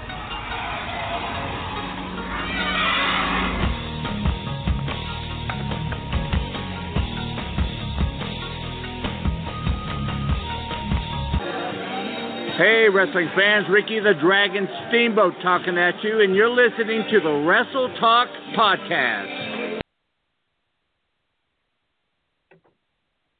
All right, ladies and gentlemen, we are back with hour number 2 of the Wrestle Talk Podcast. Your boy, the Night Owl, here on the airwaves alongside Drake Lee. And Drake, you know what? What an absolutely phenomenal first hour of the show. We're just a few minutes away from welcoming on our second guest for the evening, OVW's very own Al Snow. Bro, what did you think about the first hour? I got to hear it. Okay, first hour, business perspective, because I am an expert. We all know this. Make a lot of money. You can't go wrong. What they're doing, they didn't just create a business. They didn't just drink at a bar one night and go, well, that's a great idea. We got to do it. You can tell they really structured Wrestle Connex. It's so structured. You can tell by the way that David talked about it, all the moving parts to it. It's trend setting, quite honestly, because I feel like this is going to be one of those things that, even though not a lot of people talk about it, fans and people that work in the wrestling business know that a lot of mainstream ideas come from a lot of wrestling related ideas. And I think this is going to be one of them that someone takes and uses for a different genre later on because of how fluid it is. It's just so structured. No, it absolutely is. And you know what? I'm a guy that takes pride in keeping things 100 and being honest, bro. I think that was one of the best first hours of the Wrestle Talk Podcast that we've ever done. And you know what? We're not even close to being done yet. We've got a solid 45 minutes left in the show, bro, and things are about to get better. But I want to ask you a question now as we kind of creep into the second hour. I'm curious, and it was something that I rather enjoyed. Last week when I listened to the show over at WrestleTalkPodcast.com, I heard about a little something called Drake's Top 5. I would be remiss if we did not get an opportunity to do a Drake's Top 5 today. So would you do us the honor of giving us your top 5 for this week? Yes. Today we are going to be doing a whole new type of top 5. Okay? So I feel like, we didn't do it service because we didn't really get to talk about it. We missed it on the high spots. We had to get our interview going. We didn't talk about Alexa Bliss. I think it's bad because it should have been me. But we're going to move on from that. And we're going to go to the Drake's top 5 women that are beautiful and can kill you at any moment, and you know it. Okay? Number 1. I'm cool with that. And we do this. We do this from. So number 1 doesn't mean it's the best. Number 5's the best. We don't give the lowest number the best. That just doesn't make sense. I don't know why people do that. So number 1, the first lady that could kill you, and it was absolutely beautiful. Well, I'll just say it right now. That person is Shayna Baszler, and you'll understand why she's so low on the list as we go forward. I just think she's beautiful, and that girl's a killer. That woman is a killer. Lights out, could rip your arm off. So you better not mess up if you're dating her. Number 2. Who do you think it could be? I would guess one of the people that would be near the top of my list would probably be Nia Jax. That would be my assertion. Yeah. Actually, that's a great guess. She's a little bit further up the ladder, but you'll understand my reasoning in a second. Okay. I switched her with this person just for this reason. Number 4 is Awesome Kong. That woman is beautiful. I've always thought that for real. And that woman could kill anybody. Vicious, strong, and she will take your lunch money and laugh while she does it, probably. So, there's number 2. Number 3. This is a big one. Number 3 is, to me, that woman is beautiful. We know that, and honestly, I think that, quite frankly, her and I make a good pairing, Renee. But what she can do, so could you imagine, okay, let me ask you this question, Renee. You're sitting there at home with your beautiful girlfriend, Asuka, okay? And all of a sudden you decided that you wanted to be Drake Lee for a couple of seconds. And I don't know why you would because, you have your own thing going. I know a lot of other people would love that opportunity, but you're more independent. So we don't have to worry about that. But you have a little Drake Lee moment, and she says something to you, so you smile at her and you say something really smart back to her. I could guarantee you there's about 800 ways she could stretch you before you even thought that she was lunging at you. So that's why she's number 3. Drake, you're out of your mind. All right, let's keep going here. Number 2 is Ronda Rousey. And last minute switch, Obviously, Ronda Rousey could mash anyone's face in, and we've all seen what she can do in UFC. It's a pretty obvious one. But let's get to number one. It's Nia Jax. Here's why. Yeah!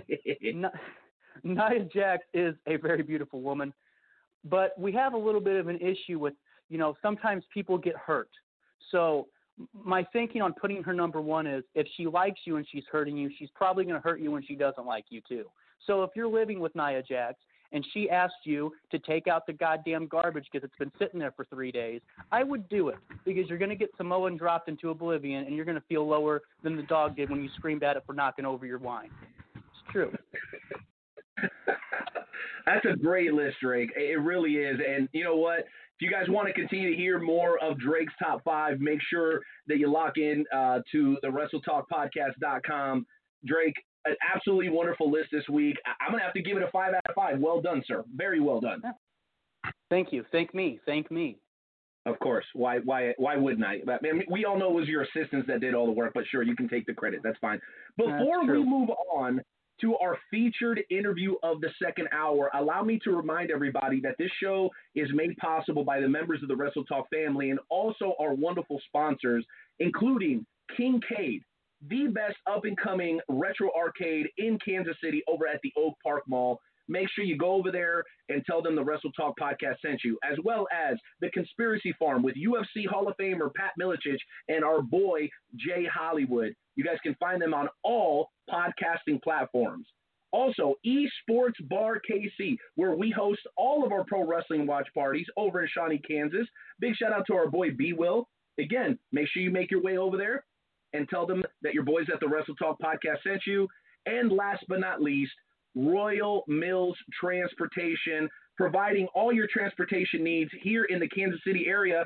As a matter of fact, if you're on I-70 and listening to our boys at I-70 Sports Media, all you got to do is hit up Royal Mills Transportation, and he'll get you from point A to point B.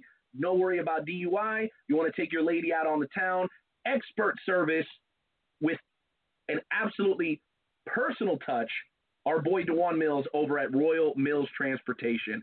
With all that said, Drake, I'm going to put a lot of pressure on you, buddy, because our next guest is somebody that we've been looking forward to talking to for a very long time. And guess what? You get to do the introduction. The floor is yours, my friend. Well, I figured you would because, I mean, it's only fair. We all, you got to do David, so I guess I got to do, I was really excited. So are you ready, Renee? I am. All right, ladies and gentlemen, there's only one way to introduce this man, and that is he is a revolutionary power player in the industry that is professional wrestling. Ladies and gentlemen, the one, the only, Mr. Al Snow. Welcome to the show, Al.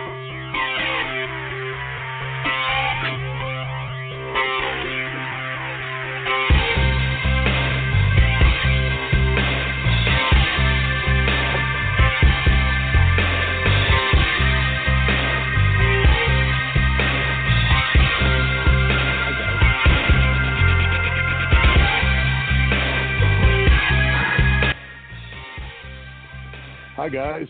How are you? Thank you for the very nice introduction there. Mr. Snow, welcome to the show. You're talking to Night Owl, my partner in crime, Drake Lee. Thank you for making time for us tonight. Thank you very much for having me on and giving me the time. I really appreciate it. Awesome, man. Well, we're going to try to do the best with the time that we have this evening, so I'm going to go ahead and get right into it. There's obviously a lot to encompass throughout your career. I'm personally very interested in everything you're doing with OVW and the development of the young talent in today's business. But one of the things that really drew me back to you as a fan was your involvement with Collar and Elbow. I've got some friends here in the Midwest who took advantage of Collar and Elbow, and I know you were heavily involved with it. Can you talk to us a little bit about the inspiration behind Collar and Elbow and what your aim was when you went ahead and kicked that thing off and started supporting it? Well, Collar and Elbow was created by myself and my partner, Rod Hicks. We wanted to try to give wrestling fans a wrestling brand that kind of represented the passion for wrestling that, other sports entertainment had, like football, basketball, baseball, Football had Under Armour, basketball had Nike, baseball had Nike, Adidas, things like that. That those people that were fans of that could buy attire and could represent their passion.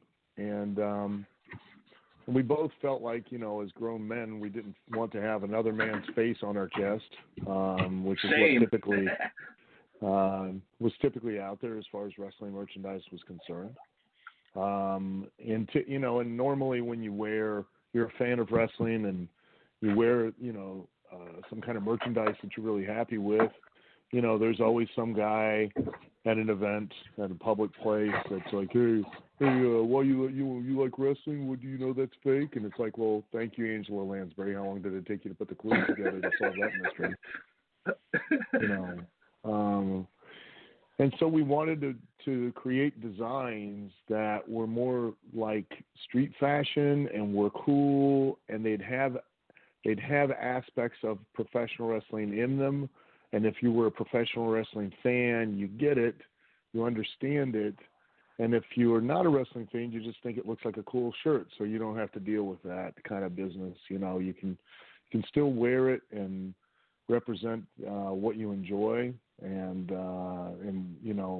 it communicates to you. And then there's always those closet wrestling fans that are out there at a party or at a get together that they recognize when you're wearing it and identify with it, and and it means a lot more to them as well. So if anybody wants to, they can go to collarandelbowbrand.com and check them out. We've got some sales going on right now with some of the older designs, because we always come out with new designs every 3 months. So we just came out with the fall designs, and then we'll come out with winter ones.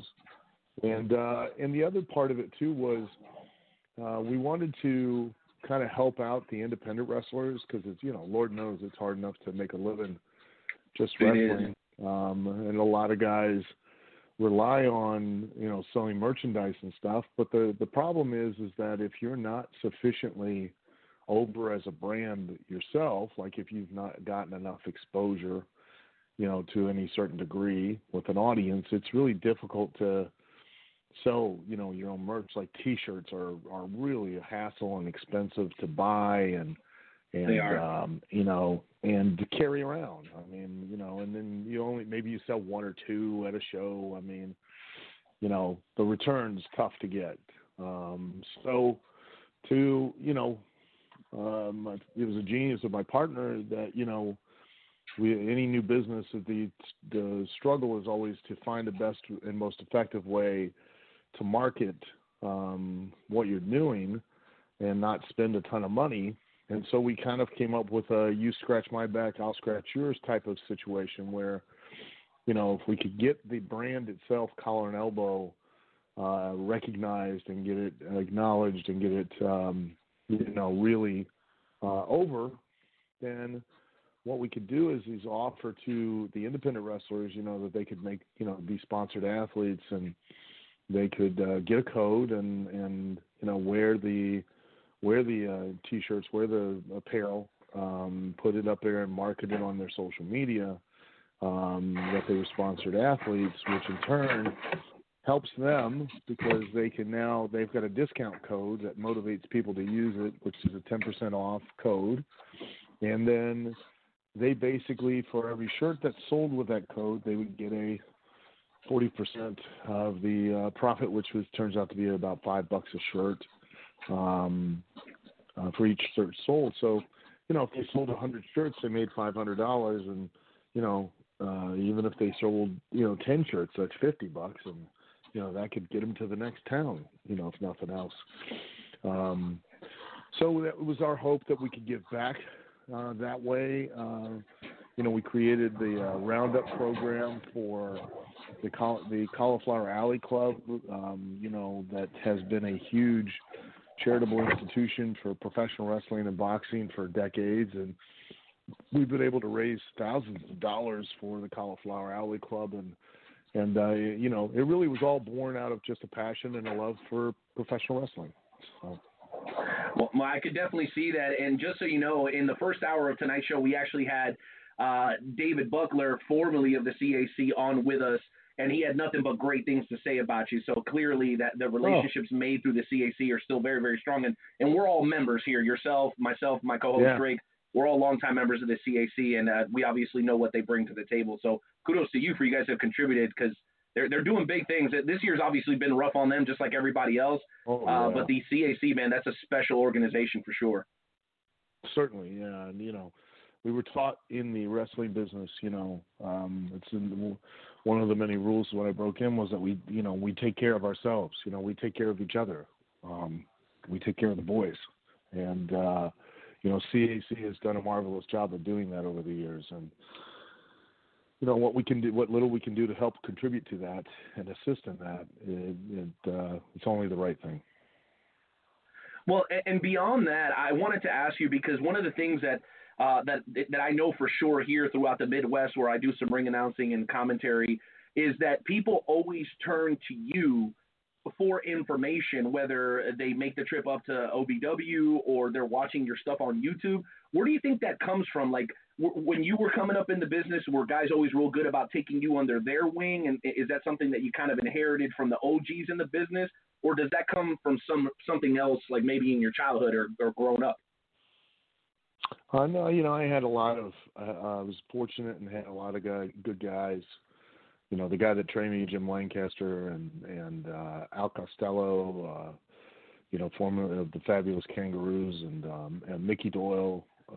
Be remiss without talking about him. But others too. I mean, there were plenty of others that in their own way took me under their wing and were trying to help me. It's just that.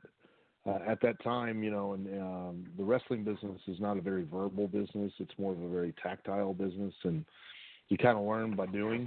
And it would, as I get older, I realize a lot of the lessons that I was taught that I just didn't pick up on at the time because I was too young and too green to see the whole picture, because they didn't out and out tell you.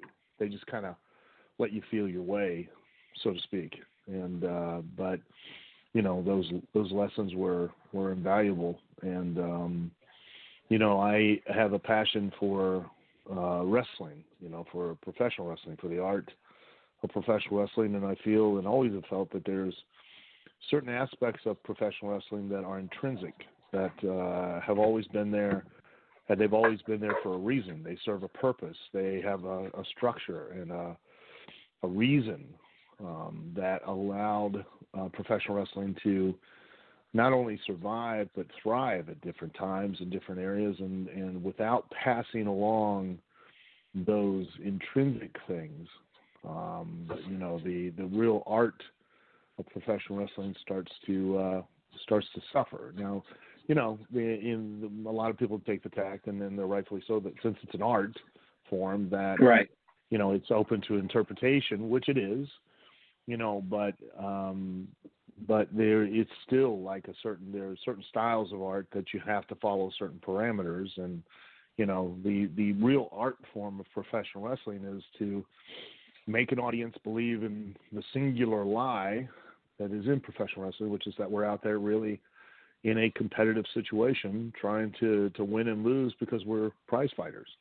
No different than boxing or MMA, and and to do that to that end, you do have to follow certain precepts, and there were certain rules of conduct and etiquette and how to conduct business that, are slowly being lost these days, and have kept everybody in a certain place that allowed us all to communicate and continue to do business with each other in a very, very weird dichotomous situation where you're required to go out and individually make yourself a star, but at the same time, you can't be a star without everybody else involved. So, it's kind of a weird situation. Well, everybody's absolutely got to be in on it, including the fans. That's for sure. And I love hearing you reminisce about some of the stuff that helped influence some of the stuff that you're doing now. And in doing my research for the interview, I did find that early on in your career, you competed in the Midwest specifically St. Louis, just a couple of weeks into your career against a couple of fairly high-profile names in this area. Kerry the Crusher Blackwell, Hercules Hernandez. Do you have any memories you could share with the listeners of the Wrestle Talk podcast, Al, about your early career and your stops in St. Louis? Yeah, I used to when I first started out. I basically started out as a job guy. That was how you would you'd slowly break your way in. Is that you weren't in the territory. That so that people understand what a job guy is that job guys weren't guys that lost. That wasn't the case. Job guys were brought in because they weren't in the territory, so they weren't making any money on the live events each week. They only made money at the TV, and they were paid. They were the only ones that were paid for TV. So, like, if I worked with Kerry Von Erich or Ray Hernandez, Hercules Hernandez, or Crusher Blackwell, or Dewey Robertson, or Mike George, or any of those guys, Bulldog Bob Brown, those guys, they didn't get paid for TV because they made their money on the live events, and by being on TV, that was what made them a factor in how many people showed up at the live events. So they got a percentage of the house. Whereas I just came in just for TV. I was there for the day, and I got paid per tape, and usually they did 2 to 3 tapes, at a time, and so you worked 2 or 3 times, and you were there to basically get the other, the talent that were going to go out on the live events over, and then that's how you broke in. You weren't trusted to actually have a match by any means, and you were always put in with someone that had far more experience than you, and then they led you. They told you what to do, when to do it, why to do it, how much to do, when to speed up, when to slow down, when to stay down, when to get up, when to fight back. You did nothing on your own because they just didn't trust you. And it took a long, slow process to develop that trust. And I went in. I broke in May 22nd of 1982, and then I went to St. Louis for the first time, out to Wrestling at the Chase for Sam Muchnick. And 2 weeks later, after I'd had my first match, I was out there, and I had my first TV match with Kerry Von Erich. And then the next match was with Ray Hernandez, who messed up a neck breaker, and we clunked heads and swelled up my left eye like bigger than a $3 honeydew. I couldn't see out of it for I don't know how many a week or two, and then it gave me a concussion, and so that was one of many starting from that point on, that was the beginning of going in.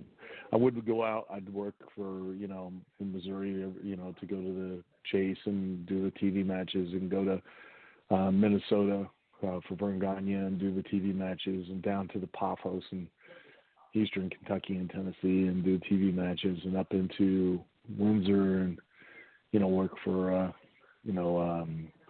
George Cannon, and then over into Indianapolis for Dick the Bruiser. And so it was fun. Man, that sounds fantastic. Thank you for sharing that. And my final question before I throw it over to my co-host Drake is I'm curious about your time with Jim Cornette in Smoky Mountain. I know that was, again, early on in your career. Do you have any stories or memories of working down there?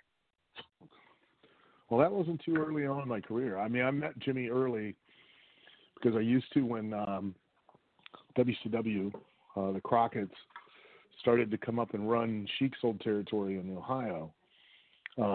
They would use local guys for the undercard on the house shows, and so Jim, who had used to work for Crockett, would get him booked and get me booked, and a couple of other guys. And I met Cornette then, and then I didn't actually work for Cornette until 1995 in Smoky Mountain. He brought me in to kind of be a smart-ass heel, and because he had seen me prior to that, he never really had an interest in me. Always thought I was a good hand, but never really had an interest because I didn't have a definable personality or anything. And he saw me as a corner man for Dan Severn because I had trained Dan Severn for his first appearance in UFC for UFC 4. And I kind of was a bit of a smart aleck, and, Dan had won the first 2 fights because that was back then. It was 3, to fight 3 times in a single night. It was a tournament. And, the guy was asking what he was going to do after the second fight. And, I knew he was trying to get, Dan to put Hoyce over. And then Dan wasn't, he wasn't in a frame of mind to speak. And so I just grabbed the mic and said, what do you think he's going to do? He's going to go back in the locker room and have sex. And the guy immediately pulled the mic away. And apparently Cornette thought it was hilarious and called me up and, maybe offered me an opportunity to come down and work. And so I did. And, really that was what opened the door. That's one way to get over. Yeah. That's good shit. But that was what opened the door to an opportunity with WWF with Vince McMahon and, and to kind of start going the right direction. So I can't thank him enough. I owe him a lot. Wow. That's really interesting. And now this is Drake, and I'm really excited to ask you this question because I've been watching the last couple of years as we transition into OVW, just the development of this brand and what you've done with it. And you aren't only just propelling a brand, in my opinion, that's going to be strong for a couple of years. I mean, you're building this for a lifetime of success. And there's so many things that you've done and incorporated with OVW. But my big question is, just to start off, when you're developing these ideas with the school and the actual school along with the training school, and you have these variables coming and going at you, what was the biggest hiccup when you were trying to really finalize this or really get the ball going? What's that? What was that that one thing that kind of just hicked up things and held you back a little bit in your path? Because even though everyone that's listening goes, well, come on, how does Al Snow have any trouble doing this? I mean, in business, everyone's everyone, and it takes a lot, So, right. And my question is, what was that biggest hiccup? What was that biggest hurdle that you had to overcome to really get the ball rolling with such a great product? Well, first off, thank you very much, and that's a testament to all the guys that are helping me and working with me, and I can't thank everybody enough that all the talent and everybody that to follow my vision and my direction and to try to make it a reality. The biggest hiccup or the biggest challenge, I guess, initially was being told that I couldn't do it because it had never been done before. It was very tough to try to get everybody on the same page and get them to understand and see that just because it hadn't been done doesn't mean it can't be done. And just because, we don't necessarily have all of the resources that we need, if you want it bad enough, you'll find a way to do it. And the second one, I think, was making getting the designation or the accreditation as an actual trade school for professional wrestling and sports entertainment and broadcasting. That had never been done. And when we went to the State Office of Proprietary Education, gratefully, the head of that, she was very open to the idea and thought that it was very needed, and understood its need and its necessity, and was of a big help for that. But it still took about almost a year and a half to go through all of the steps and the paperwork and because they don't do it lightly. They don't hand out accreditation as an actual trade school very easily, and especially for something as unusual as professional wrestling. And right. So we had a very, very tough, very challenging way to go.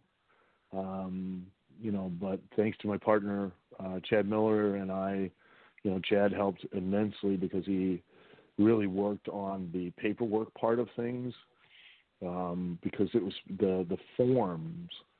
I think we turned in it was a binder that we had to turn in. We had to turn in 3 hard copied of binders. They were full, and they were at least over 650 pages long, front and back, of all of the information that we had to supply on the operation of the trade school to get accreditation. It was insane. We took it to Kinko's or one of those places so that we could get it printed and collated, and I think it was almost $200 that it cost to just get all of that printed up to submit it in hard form to the state. It was crazy. Wow. So I literally just took a bunch of stuff to the printing company, and I only had 100 sheets printed off, and I'm going, wow, that's a little bit too much. But I could only imagine that printing bill. So real quick before we go on, my question is, you've been doing this for a long time with training talent and training prospective wrestlers that really want to make an end in the industry. And has your perception on training potential students, has that changed since the founding or since you took over OVW, or has it has your opinion on it stayed the same or gotten stronger with OVW? How you train individuals, your style, and how you present information with your team, to those trainees? No, my opinion hasn't changed. In fact, it's only enforced my opinion about what's so severely lacking when it comes to training for professional wrestling these days. There are, there is no one particular way per se to do it. Everybody has a different style, a different feel, and I encourage all of that. But it's you need to teach truly the basics and the fundamentals of professional wrestling, because like any fighting form, which professional wrestling is quite real. It's catch wrestling is what it is, and the only fake thing about professional wrestling is that the outcome is predetermined, and if you don't know the real precepts of catch wrestling, professional wrestling, then there's no way that you can potentially sell, because selling is not just acting like you're hurt. The concept of selling is to sell an audience on the belief that you're actually out there trying to utilize whatever it is you're utilizing to try to win and not lose. Because the only consequence, the only ramification or repercussion from anything that's done in the ring is that it could possibly make you lose. And you don't want to lose, because if it were real, that would mean that you wouldn't get paid or not paid as much. And if you didn't get paid or paid as much, well, now you're in jeopardy of not being able to pay your rent or eat as well. And, if that were the case, then your sole proclivity towards entering the professional wrestling ring would be to try to win. And that has been the one thing that we've always tried to sell. And that's the thing that intrinsically is being lost, is that if you watch the talent these days, they're so incredibly athletic, but they're so focused on selling what they do, not why they do it. And so I need desperately to instruct the talent these days on the proper timing, footwork, and distance, so that they can not only perform believably, convincingly, but also intensely without being able to convince their opponent, but only convincing their audience, so that way not only will they have a successful career, but they'll have a very lengthy one. It makes no sense to be able to make them, people think, oh, you made $1 million in a year, you're making money. And nothing could be further from the truth. $1 million a year is a lot of money, yes. But where you really make money is when you made $1 million a year for 10 years, each year. That's where you've now started to really make money and get ahead. And that's where your life can change financially, and you can now still do what you want to do on your terms. And you can leave the business on your terms. But without having that length of a career, without having that understanding, without having that basis and the basics and the fundamentals, without having, knowing how to capitalize on those opportunities and being able to identify those opportunities for what they really are, then you're no different than anybody else. And, right. in the professional wrestling business, there's so few spots of in-ring performers, for in-ring performers these days. It's easier to become a player for the NFL in a major team because there are more. Quite honestly, the percentages are higher because there are more spots on each team. When you think of the numbers of prospective professional wrestlers, I know that in the state of Kentucky alone, there's probably, I think, 5,000 licensed professional wrestlers in just this state. So if you multiply that across, all 50 states, there's probably no less than 100,000 professional wrestlers, that are operating to some degree. Now, the term professional we'll use loosely in right. the United States. Okay, in WWE, there's how many main roster spots with NXT? How many spots are there with that you're going to be one of those in-ring performers? And then how stiff is the competition to not only gain but to maintain that spot and be able to capitalize on it to its fullest extent for as long as you possibly can. So you're going to need to know and as much as you possibly can to where when you do, if you really have a passion, you really have a desire to be successful in professional wrestling, you will. You'll have an opportunity. Make no mistake, you'll get one. If you really are hungry and you really want to do, you don't make excuses. Because I tell everybody all the time that if you really want something, you can do anything. That's a God's honest truth. You can do anything, but if you want it bad enough, you'll find a way. If you don't, you'll make excuses. That's a fact.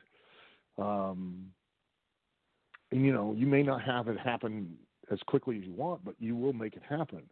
But when you get that opportunity, if you aren't prepared, if you don't know how best to capitalize on that opportunity, if you've not learned from someone who has been there and has made those mistakes and has that experience, then you're doing yourself a disservice and injustice by, just attending any old wrestling school because, that's the frustrating part is, like I said, used to there were standards. The standards were, it was very difficult. It was very closed. It's very secular wrestling business because of the reason that if I trained you, I was held personally accountable for you. So I was putting at risk my livelihood by bringing you in and speaking for you and training you and basically putting my name on you. And that's gone, unfortunately. Now there aren't those standards anymore.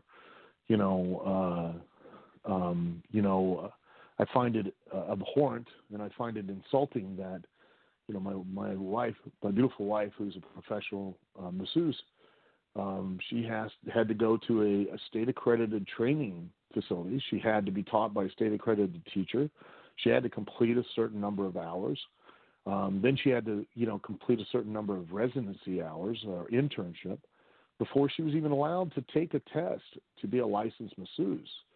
And let's face it, there are, I'm sure, certain physical risks with her profession, but not like they are with professional wrestling, where every time you step in the ring against an opponent, you're putting yourself or that other person. There is a degree of risk that you will or they will suffer a life-altering injury or a life-ending one. And it's sad that now these days, at least 1 to 2 people a year die in a wrestling event, in a wrestling ring, which is absurd. And there are no standards for it. And, it's my hope that not only am I going to be able to create those standards and raise the level for everyone and make it better for everyone, but, also give these young men and women skills that they'll have a career outside of the ring, because let's face it, it's not a matter of if their career is going to come to an end in the ring. It's a matter of when. And if you're not one of those 1%ers that, or I should even say 1/10 of a percenter like a Randy Orton's like a 10th of a percenter. John Cena's like a 10th of a percenter. You know, The Rock was a 10th of a percenter. If you're not one of those 10th of a percenters, you're going to have to make a living and have skills to do so long after your career and the ring ends. And you know, what better way than to have training, to have information, to have skills, to have a background that allows you to then continue to contribute, but just from a production side, of a backstage side, that you could be a producer, you be a director, you can handle the camera, you can lighting, sound, so many different, there's so many different, and make a good living doing so. And that was really the motivation behind, creating the trade school aspect of it, that I don't think people really understand or value yet, for what it really is, which is, understandable, but disappointing, because, if I were a parent and my kid came to me and wanted to be a professional wrestler, I'd want them to go someplace that, that I knew they were going to be as prepared as possible, and I'm hoping that, maybe my example will lead the way for, many others, and that we can go back to having a true standard in regards to just what it takes to be a real quote-unquote professional wrestler, and not just in the term or in the name, but in the actual standards of creating a bar that says, okay, if you want to claim that you're this, that you're a professional, then you're going to have reach and be taught to this level before you can then walk around and tell people that you're part of, you've been indoctrinated into the club. Because unfortunately, that's not the case these days. Anybody can rent a building, and anyone with any level of experience and understanding can, simply to say, hey, I'm a professional wrestling trainer, and if you want to get into the wrestling business, come on down. And, regardless of whether you're in physical condition or not, you know what? It doesn't matter. As long as you can afford to pay the tuition, we'll let you in the door. And I find that insulting. Right. And I couldn't agree with you more. And honestly, I could have a conversation just alone with you for like 3 days over this, because everything you're saying is just hits to home. I train at Dynamo Pro in St. Louis, and the first thing that was told to me is, listen, what you do in this, and they said the same thing, you aren't going to be John Cena. If you're coming into this thinking you're going to be John Cena, that is way out of, you need to focus on just getting the basics down. But the big thing was, you guys have to have a career or some type of, way to make money on top of this, because a lot of guys came into with the impression I got, some new guys, and even I did, we're going to make it right away. We're going to be on, we're going to be on TNT. We're going to be on USA in 3 months. And that's the furthest thing from the truth. And what I do is I watch a lot of old seminars, and I watched one that you gave, and it was in Canada, and you actually used Dynamo Pro's wrestling ring. And I found that out just looking at it, going, that's Dynamo's ring. But anyway, you were given this, and I'm seeing a couple of the guys that train down there now, and I'm going, I get where they took some of their information from, and not like trainers, but guys that are still in the business working very hard and doing great things, that they took so much from what you said to them, and they translated it into how they're working, today. And I think that just shows how crucial and how, informative, your seminars and just you in general are for this industry. And that's really what it is an industry, and you creating OVW and setting a platform and a par for everyone else to follow. That's a huge deal. And I can't thank you enough for that time to talk about it, because I'm very interested in business development, and something that is something I take very much passion in. And just the fact that you did it is incredible. But I know Renee has sent me 185 messages that if I don't, give the show back to the owner, then I'm in trouble. And I make a lot of money, Al, but I need the job, I understand. Well, and the only reason I was pressing you, Drake, is because there was one very important thing that, Al said a lot of important things. I hope you guys had your notebooks out while he was talking. But you said, professional, and I use that term loosely. There's a guy that I think we're both very familiar with that I think exemplified professionalism. He was actually a 2-time guest on the show. And the second time he was on the show, Al, he actually called us to keep his commitment. In order to be able to keep his commitment, he actually called us from the emergency room of a hospital. And no matter what we said or how many times we messaged him, we're like, hey, buddy, if you want to like reschedule or cut it short or whatever, then we can do that. But there was no hesitance. He wanted to do it. He's like, what the hell? I'm just sitting here staring at the goddamn wall. All there's on TV is a bunch of crap. So what would I rather do than be talking wrestling? And that man, God rest his soul, is none other than Tracy Smothers. With the little bit of time we have left, we'd also like to get into a little bit of a trivia competition with you so we can end things on a high note. But, man, please do us a favor and talk to us a little bit about Tracy and your experiences with the late, great Tracy Smothers. I was blessed to meet Tracy, back in '95 when I first started in Smoky Mountain. And,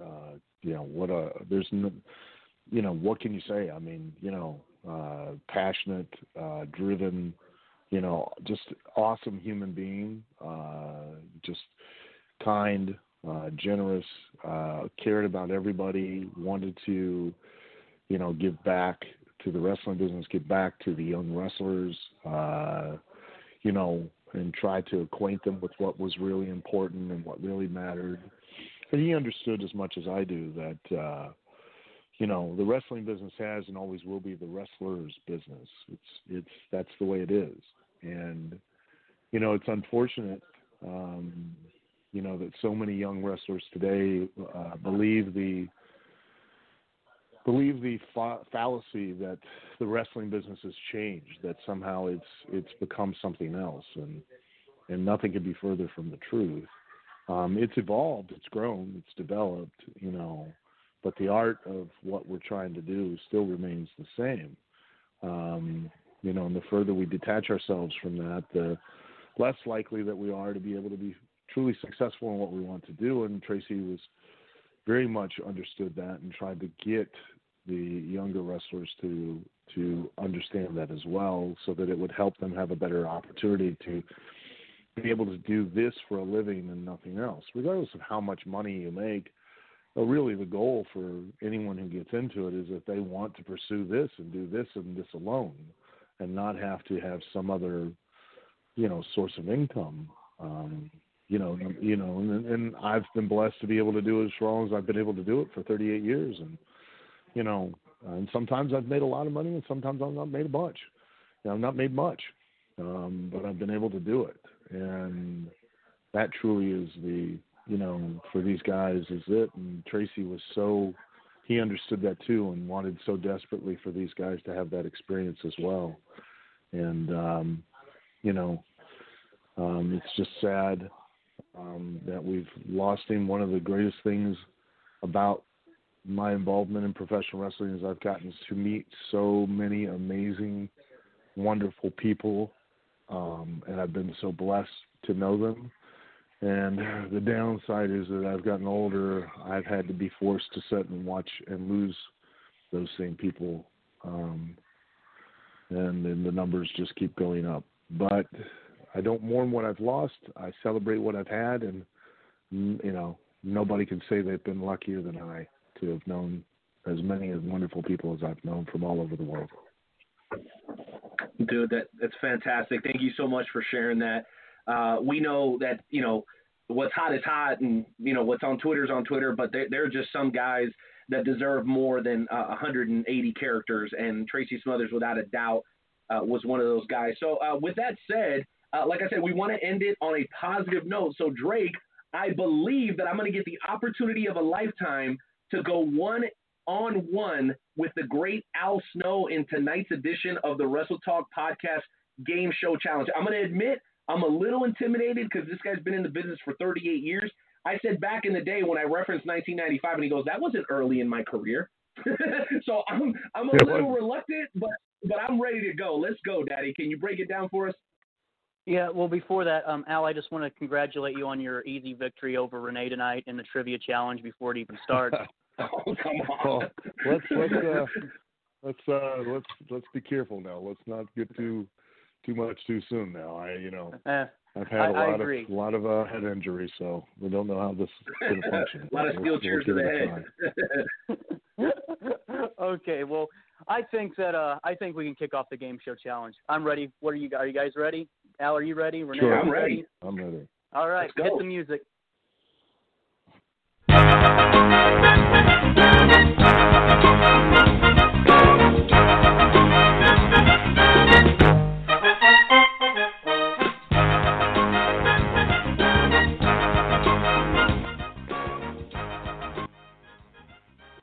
All right, ladies and gentlemen, welcome to this week's installment of the world famous. The theme song to the $100,000 pyramid. That's right. Hey, copyright infringement. We don't say the name, but yes, you nailed it. That's all good. Go ahead, Ray. Ladies and gentlemen, welcome to this week's installment of the world famous Wrestle Talk Podcast Game Show Challenge. Tonight's contest is scheduled for the best 2 out of 3 falls. Our contestants on this episode of the Wrestle Talk Trivia Game Show Challenge is yours truly, the Night Owl Renee Martinez and Al Snow. In a few moments, I'll be asking them 3 questions about particular professional wrestling and a certain topic. Whenever you think you know the answer to the question, just shout it out. And Renee, good luck. You're going to need it. With that being said, Survivor Series is a week away. Tonight, the Game Show Challenge category is the new champion. I will give information about 3 famous professional wrestlers who won championships at Survivor Series. When you think you know who I'm talking about, please shout out your answer. The first person to win 2 falls will win tonight's contest. Ready? Got it. All right, so you start saying the clues. You start saying the clues, and as soon as we think we know the answer, we just shout it out, right? Yes, sir. Okay, cool. Just want to make sure I was clear. Let's go. All right. In the first WWF Championship match held at Survivor Series in 1991, this future WWE Hall of Famer defeated Hulk Hogan. Undertaker. To win. Ultimate Warrior. Snow is up 1-0. Dang it. Okay. All right. I kind of knew this was going to happen, Renee, but it's okay. It's okay. We'll get through this. Shut up, Drake. Question 2. At the 1994 edition of Survivor Series, this former WWF champion, and 2013 Hall of Famer used the acting skills of Owen Hart to convince his mother to throw in the towel as Bret Hart locked in the cross-faced chicken wing. Bret Hart. To win. Vince McMahon. Wrong. No, that would be, wouldn't that be Bruce Hart?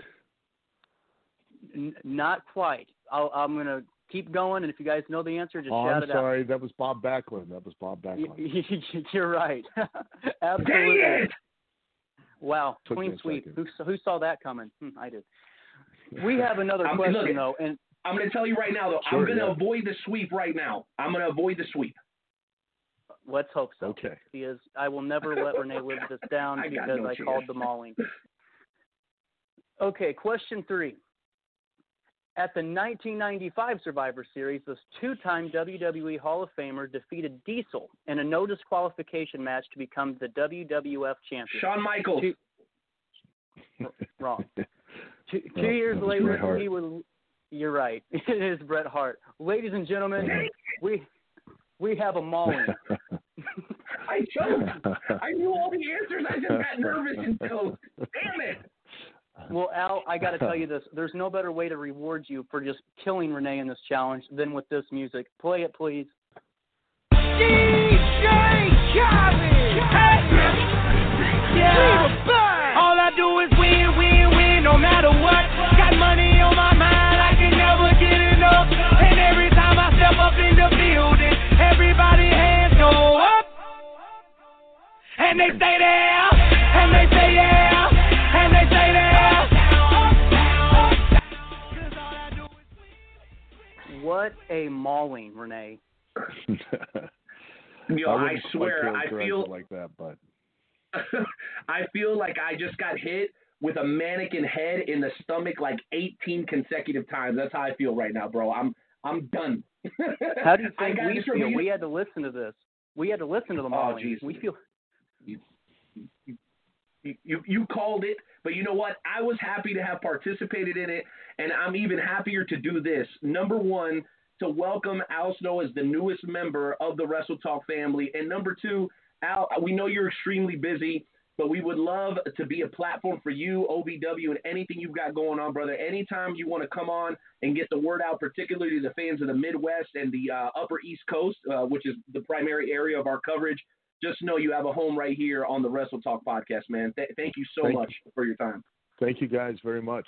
I really appreciate that, and I appreciate you guys giving me time tonight to kind of, talk about the trade school and what we're doing here in OVW.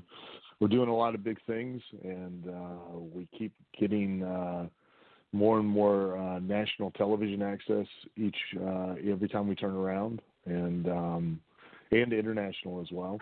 And we're hoping to just keep building the platform and giving the next generation of wrestlers a place that they can learn and develop, and then the older wrestlers have had their run to come back and have a place to reinvent themselves and possibly get another run, and give the fans, a little bit of an alternative to everything else they see out there. So. Wow. And Drake, if you would indulge me, this is, I'm 1984, right? That's when I was born. If you would indulge me and allow me to do this, ladies and gentlemen, the winner of tonight's Wrestle Talk Podcast Game Show Challenge, the Avatar, the 5-Star Ninja, Leaf Cassidy, Shinobi, Diamond Dave, Masked Ninja, Small Show, Steve Moore, and of course, the one and only Al Snow. I just lived out a lifelong dream. Thank you for letting me do that, bro. That's awesome. Drake, say goodbye, man. Hey, Al, I can't thank you enough. Like I said, I could have a conversation about what you're doing with OVW for like a week and a half straight, because what you're doing is incredible. It's trailblazing, and I can't wait to see what happens in the next couple of years. Thank you so much. Oh, thank you guys very much. And anytime you want me back on, just let me know. I'd be more than happy to return. Thank you.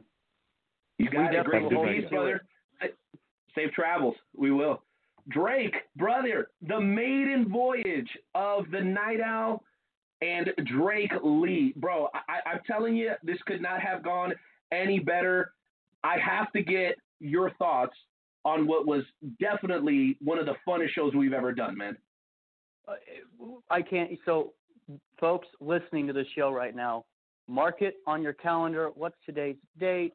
November. I just had 18,000 radio shows today. Yep, November 15th. Okay, on November 15th at the top of the hour at 6 o'clock, Renee and I have completely agreed for like the first and probably only time ever. This show was so informative. It was so fun to do. And what I think the biggest takeaway from the show is, Renee, is that this industry isn't going away anytime soon. We're evolving every day in every way. And what we got out of these interviews with David and Al, I mean, any wrestler that's currently training or even, traveling the road, listen to these interviews, because the information that they're going to take away from this is knowledge hands bombs, down, bro. 2 hours of knowledge bombs. Crazy. Amazing. And you know what, Renee? Thank you for having me on. This is the only time I'll say the T word. Thank you. Thank you. Because well, ladies and gentlemen, go ahead. I was just saying, because it was really informative, and I learned. Actually, I had a joy doing it with you, and I'm glad that we got to have our greatness, our individual greatness, combined into one just great show today. So thank you guys, Renee. Thank you, and I will see you guys very soon. No question. It was like Captain America and Tony Stark teaming up, like the Avengers, except I'm definitely Tony Stark. No question. Amigos, I don't know who. Your boy, the Night Owl, on behalf of Hardcore Hoss, our audio engineer, my co-host, and I hate saying this, the thoroughbred of lust, Drake Lee, that brings us to the conclusion of episode 320 of the Wrestle Talk Podcast. Huge thanks again to all of our wonderful sponsors. Make sure you visit the merch booth for more information on them over at WrestleTalkPodcast.com, and we will catch you guys very, very soon. Everybody have a great night, grace, and peace. Hoss, hit the music. We're out of here, Daddy. Young Shine on the track, boy.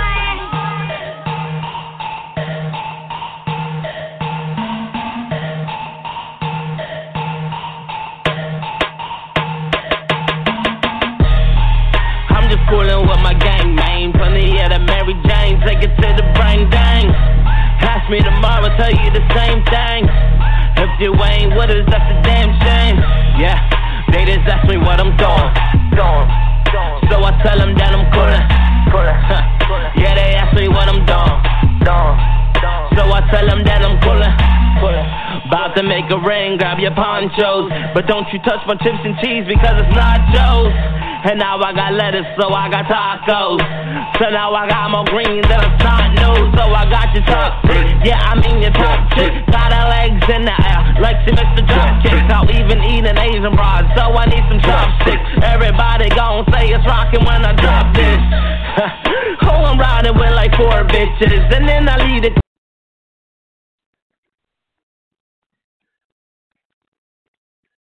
With the Lucky Land Slots, you can get lucky just about anywhere.